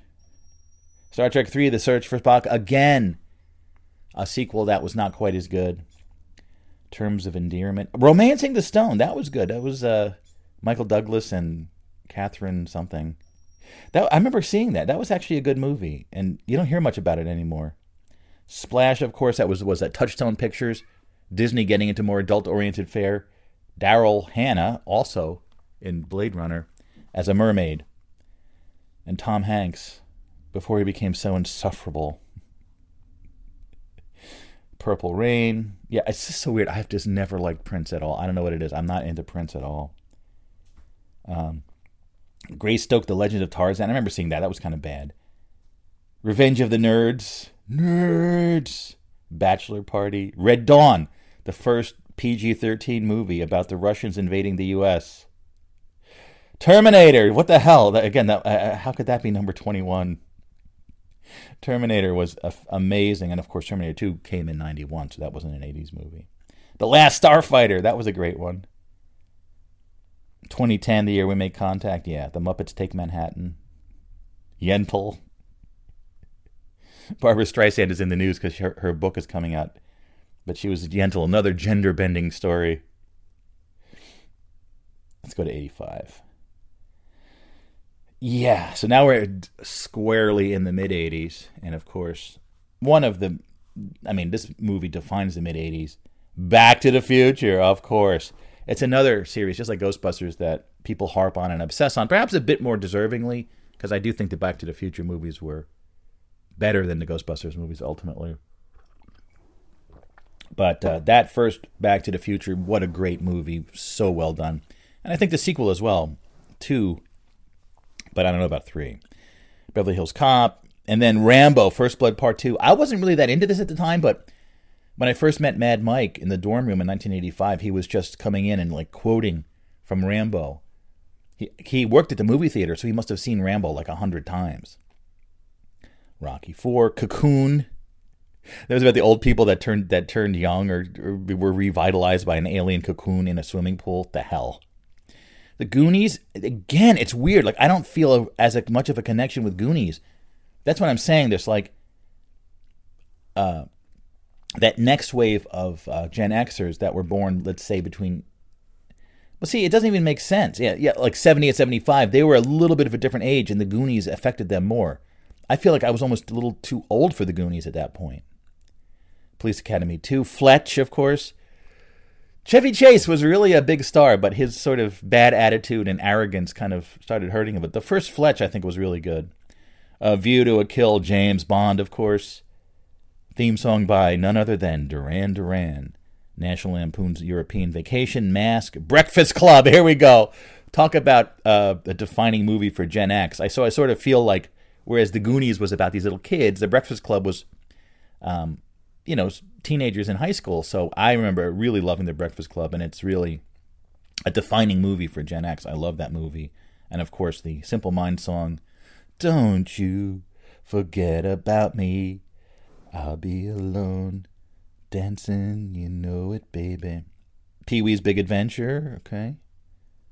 Mad Max Beyond Thunderdome. What a point. Where was the Mad Max movie? Where was the Road Warrior? I think that was back in 82. That was a huge era-defining movie with this sequel now, the third movie now being bad. There's a kind of a pattern with a lot of these movies that the third movie in it, somehow in this year of 85, there's a lot of disappointing sequels. Commando, St. Elmo's Fire, yeah. Another great theme song, Man in Motion, John Parr. Gotta be a man in motion. St. Elmo's Fire. Amadeus, I remember seeing Amadeus. In fact, that guy who played Amadeus, Tom Holst, was my sister-in-law's boss in the theater for a while. Jewel of the Nile, that was a sequel to Romancing the Stone, right? Desperately Seeking Susan, yeah. The Last Dragon, no, I don't know. Weird Science, I just saw that was a good one. Let's go to 86. We're going through the 80s here, 80s movies. But it was such a remarkable time. So now in 86, I'm not seeing movies quite as much. Now I'm in college, having my own weird movie-like college experience. But Top Gun, I don't think I ever really saw that or cared much about that. That was a top movie. Crocodile Dundee, That's Not a Knife, Mate. Karate Kid Part 2, Back to School. Was that Rodney Dangerfield? Hey. And Aliens, to me, as I said, Aliens, that was a huge era-defining movie for me. Color Purple, Star Trek IV, The Voyage Home. And then a big one, Ferris Bueller's Day Off. That's a huge one for my generation. Great movie. And again, this sort of devil-may-care lead character with this particular attitude that was very emblematic of the 80s. Downton Abbey in Beverly Hills, Stand By Me. Again, I wasn't as into Stand By Me. I know my friend Peter, that's his favorite movie of all time. Excuse me, sorry.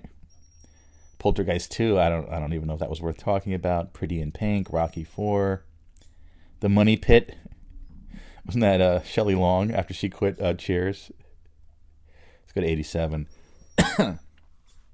Beverly Hills Cop 2. I do remember I watched some of these movies recently. They're still pretty good.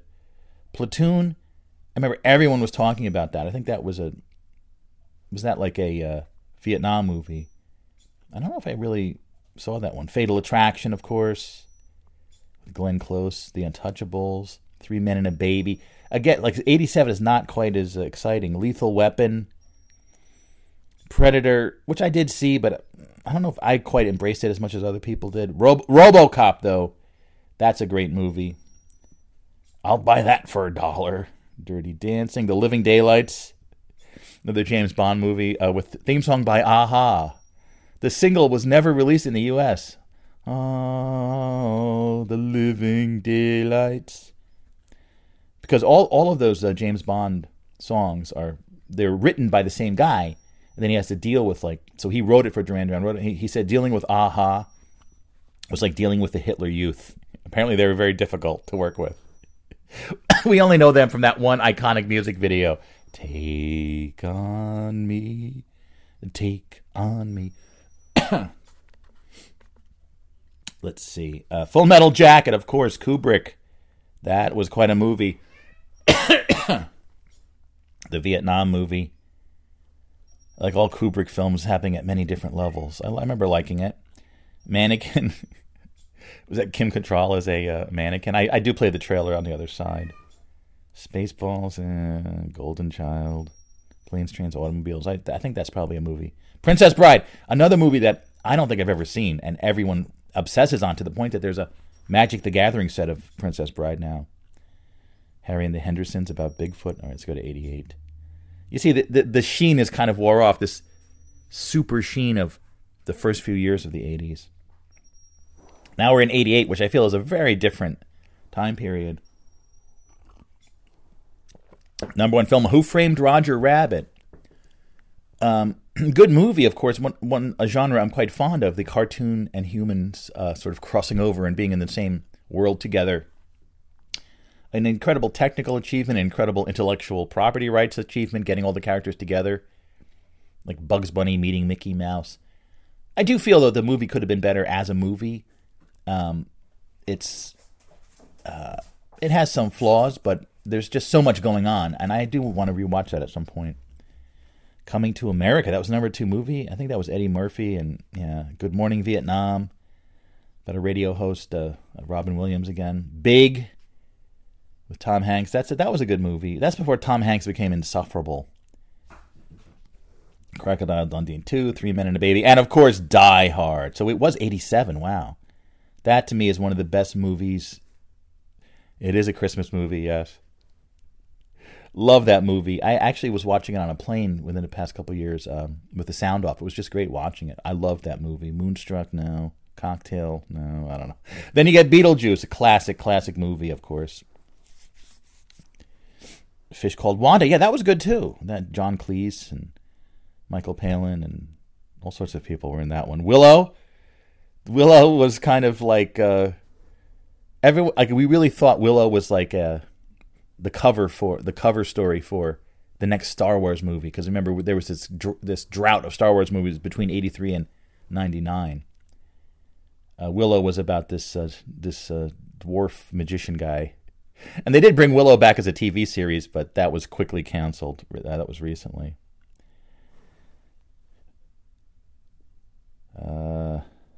Naked Gun. Yeah. Midnight Run. That's one of those movies. Midnight Run is one of those movies. Whenever it comes on, you just have to watch it. Great movie. Was it Charles Grodin? He was another one of those guys that was huge and then just kind of disappeared. Though he did have a talk show at one point, I think.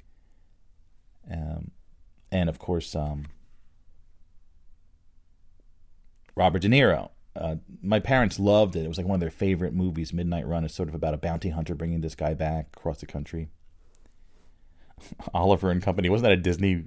That's when Disney animation was like not doing too well. All right, let's go to 89, which is our final year of the 80s, and see what's going on. Yes, the first Batman with Michael Keaton. Michael Keaton, who also was Mr. Mom. Michael Keaton was huge back then. He's still around, though. He's come back, kind of. Batman, that was the Tim Burton version.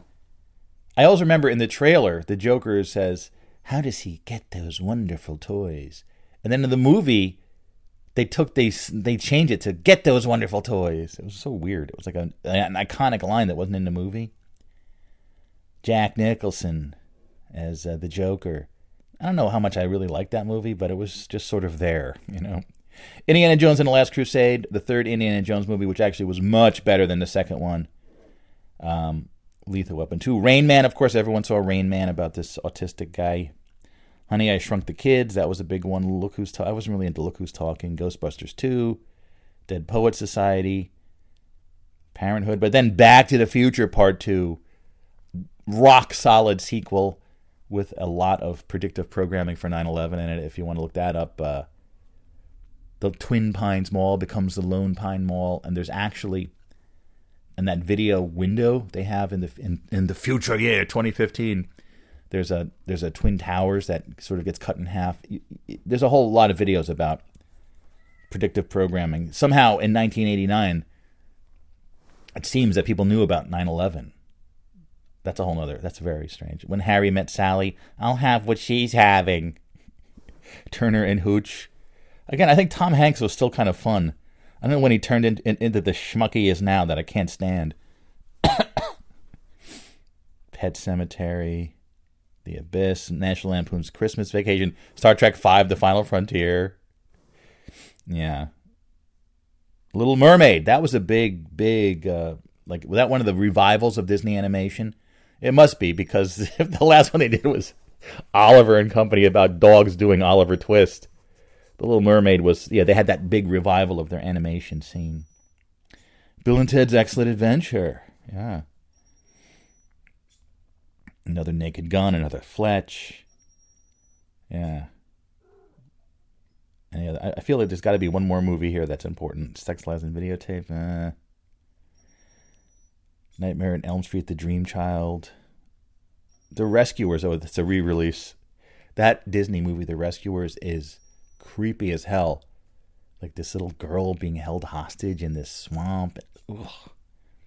Very bizarre movie. There's something very MK Ultra about that. And The Rescuers Down Under, too. Anyway. We probably missed a few, but... Oliver and Company. Wow, I guess it must have been December, January kind of thing. Yeah. And let's keep going. What's like the Young Einstein? There you go. The number 82 film of the year, Young Einstein. I tried looking up this guy, Yahoo Serious from Australia. Like he that was pretty much it for him. He played this young Einstein. Yahoo Serious was the name of the actor. Whatever happened to him? I don't know. Anyways, 80s movies, what an incredible time. But I still think, I think that, the early part, and I think I still am struggling to understand the archetypes and how it really reflected us and we reflected it. In a way, how we saw ourselves, and that sort of archetype of sort of the confident, humorous, kind of devil-may-care attitude of the 80s cool guy archetype. It haunts me to this day. But it keeps me going. I think I still have that sort of 80s movie persona that is one of the foundational building blocks of my day-to-day awareness and personality.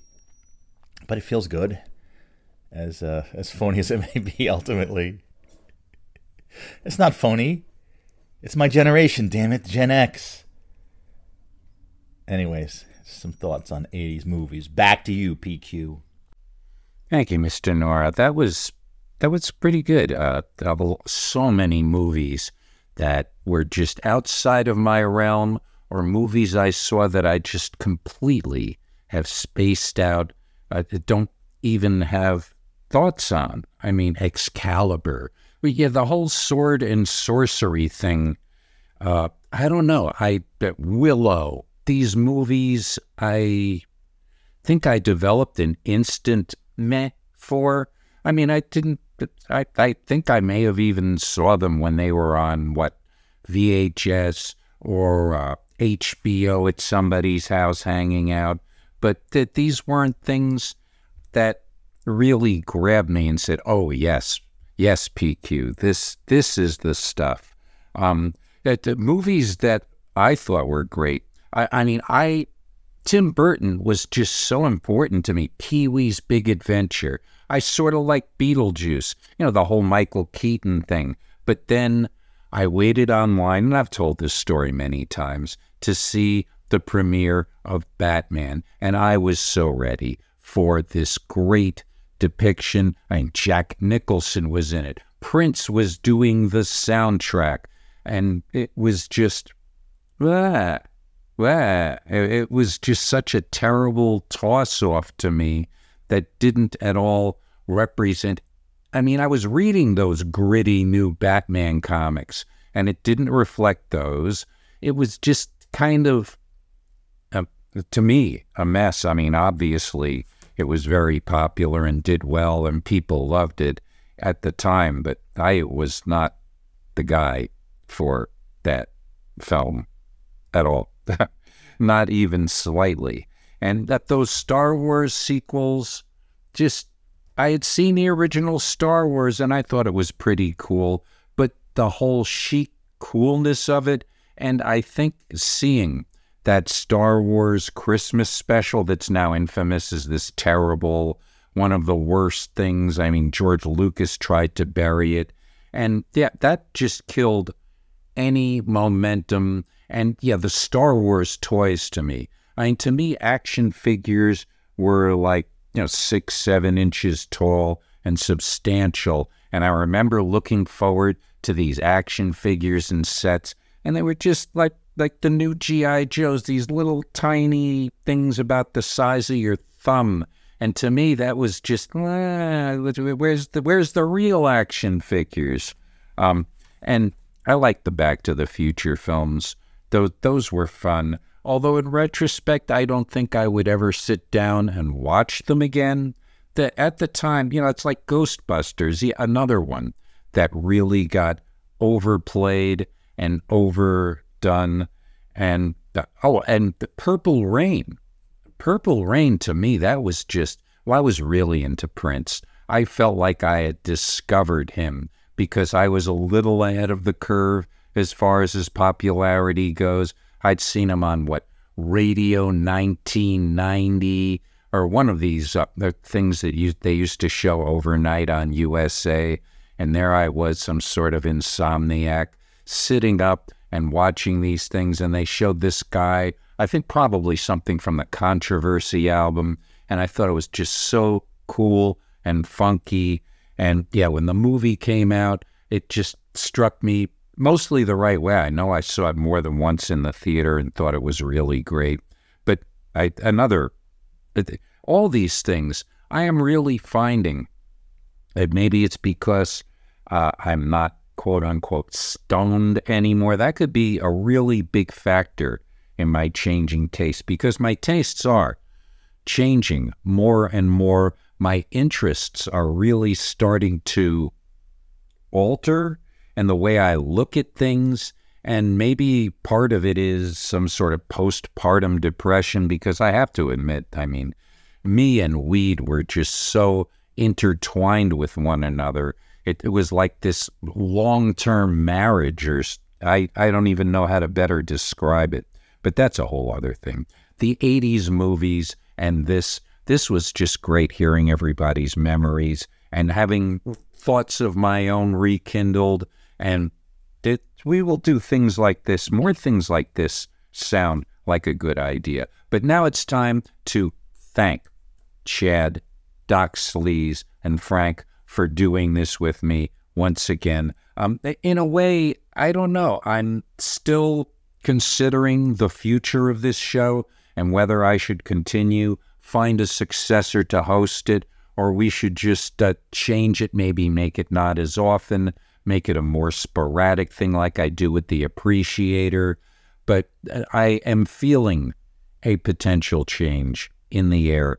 I really feel like I have been in this groove and this rut. And yes, it's very comfortable staying in a pattern, but things have got to change around here, just in my personal life. And that, of course, reflects my leisure life, the time I have, when I have time. A lot of big changes coming as far as that goes. Although, just keep your ears peeled if you're listening and you like the things I'm doing with Mark Rose and the Zappa things. It's in the can. I just have to do some finishing touches, make a graphic, and post it sometime in the next day or two. The Frank Zappa, the second look at the Zappa albums, where we look at Lumpy Gravy and We're Only in It for the Money, is coming. And I think there's going to be a follow-up with Mr. Sikes, the drummer who I interviewed, the local guy. He wants to talk more about drummers that he loves. And you know me, I love listening to people talk about the stuff they appreciate. That really does a lot for me. So that is something I'm trying to schedule up and get done and release. And we're slowly working on another big appreciation showcase, and I am considering ways of quickly expediting episodes of The Appreciator, because that was the original intention, a fairly regular program where they're, like Frank did, switching off from the original Overnightscape format to more of a rampler, just knock it out, no editing, throw it down, get it out type of a thing. And I just need to find that groove. PQ Ribber finds his groove. Well, Brett, whenever I'm calling myself, it goes back and forth. And I guess I'll always be PQ Ribber, especially as far as the onsug, no matter what I call myself. When you've done, 800 plus shows as PQ Ribber, and suddenly you're somebody else, I don't know. But let's talk about next week's Overnightscape Central, when we're going to talk about the things we're listening to now. We've done shows on this before, but I think over COVID And this last year especially, it's just been so weird. I think a lot of people are shifting over. Life is changing in some really interesting and it's sometimes very drastic ways for us all. Life changes for just about everybody in the last few years on the OnSug. And what we listen to now will reflect that. So let's talk about that, and you know how that works. Get me that file by next Monday, the 13th, or, you're probably going to have till the 14th, but do it now. I mean, I heard from Manny the mailman, and I understand completely the idea of contributing to the Overnightscape Central sounds inviting, and you think about it, but the time to sit down in front of a microphone, especially if you don't live alone. I mean, Eddie hiding in his car, we all to podcast, especially if we have somebody else around, have to make these like subterfuge, hide somewhere so that I don't know, it's a self-conscious thing. We feel like we're projecting something into the environment that's just kind of personal, and it's distracting, I guess, to some degree, trying to focus on something when there's other people around doing stuff and sounds and what have you. But you have till the 13th of November in the evening, and you send that file to kpqr.torc@gmail.com, or you write something up, just a few simple comments, and I am more than glad to include them, and you become part of the program, and it's a beautiful thing. It really, you're one of the gang, like that last exit ramp, which unfortunately I missed, but I'm going to try to catch. I think I should prioritize those almost over doing anything else, because that's really such a cool concept, and doing it in real time. I mean, the idea of doing this or something like it in real time appeals to me, but the logistics of it, especially now that I am just working with one laptop and recording, as far as I can tell, they just don't, either they don't want us to, or there's limitations to how the sound cards and sound works on these machines.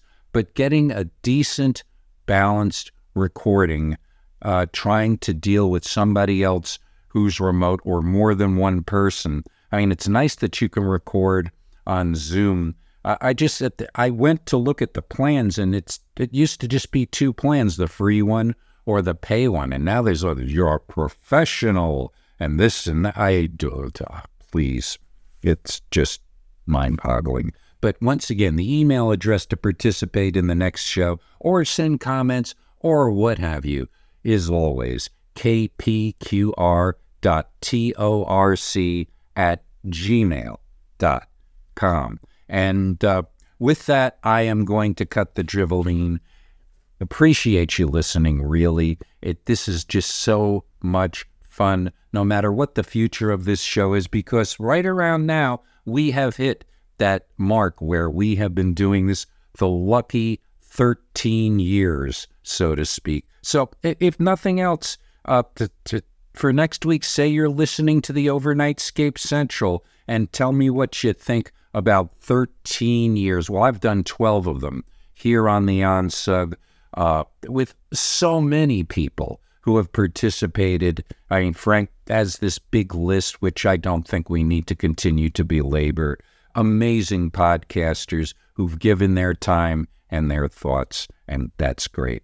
But anyhow, till the next time we meet, set the controls for the heart of the fun.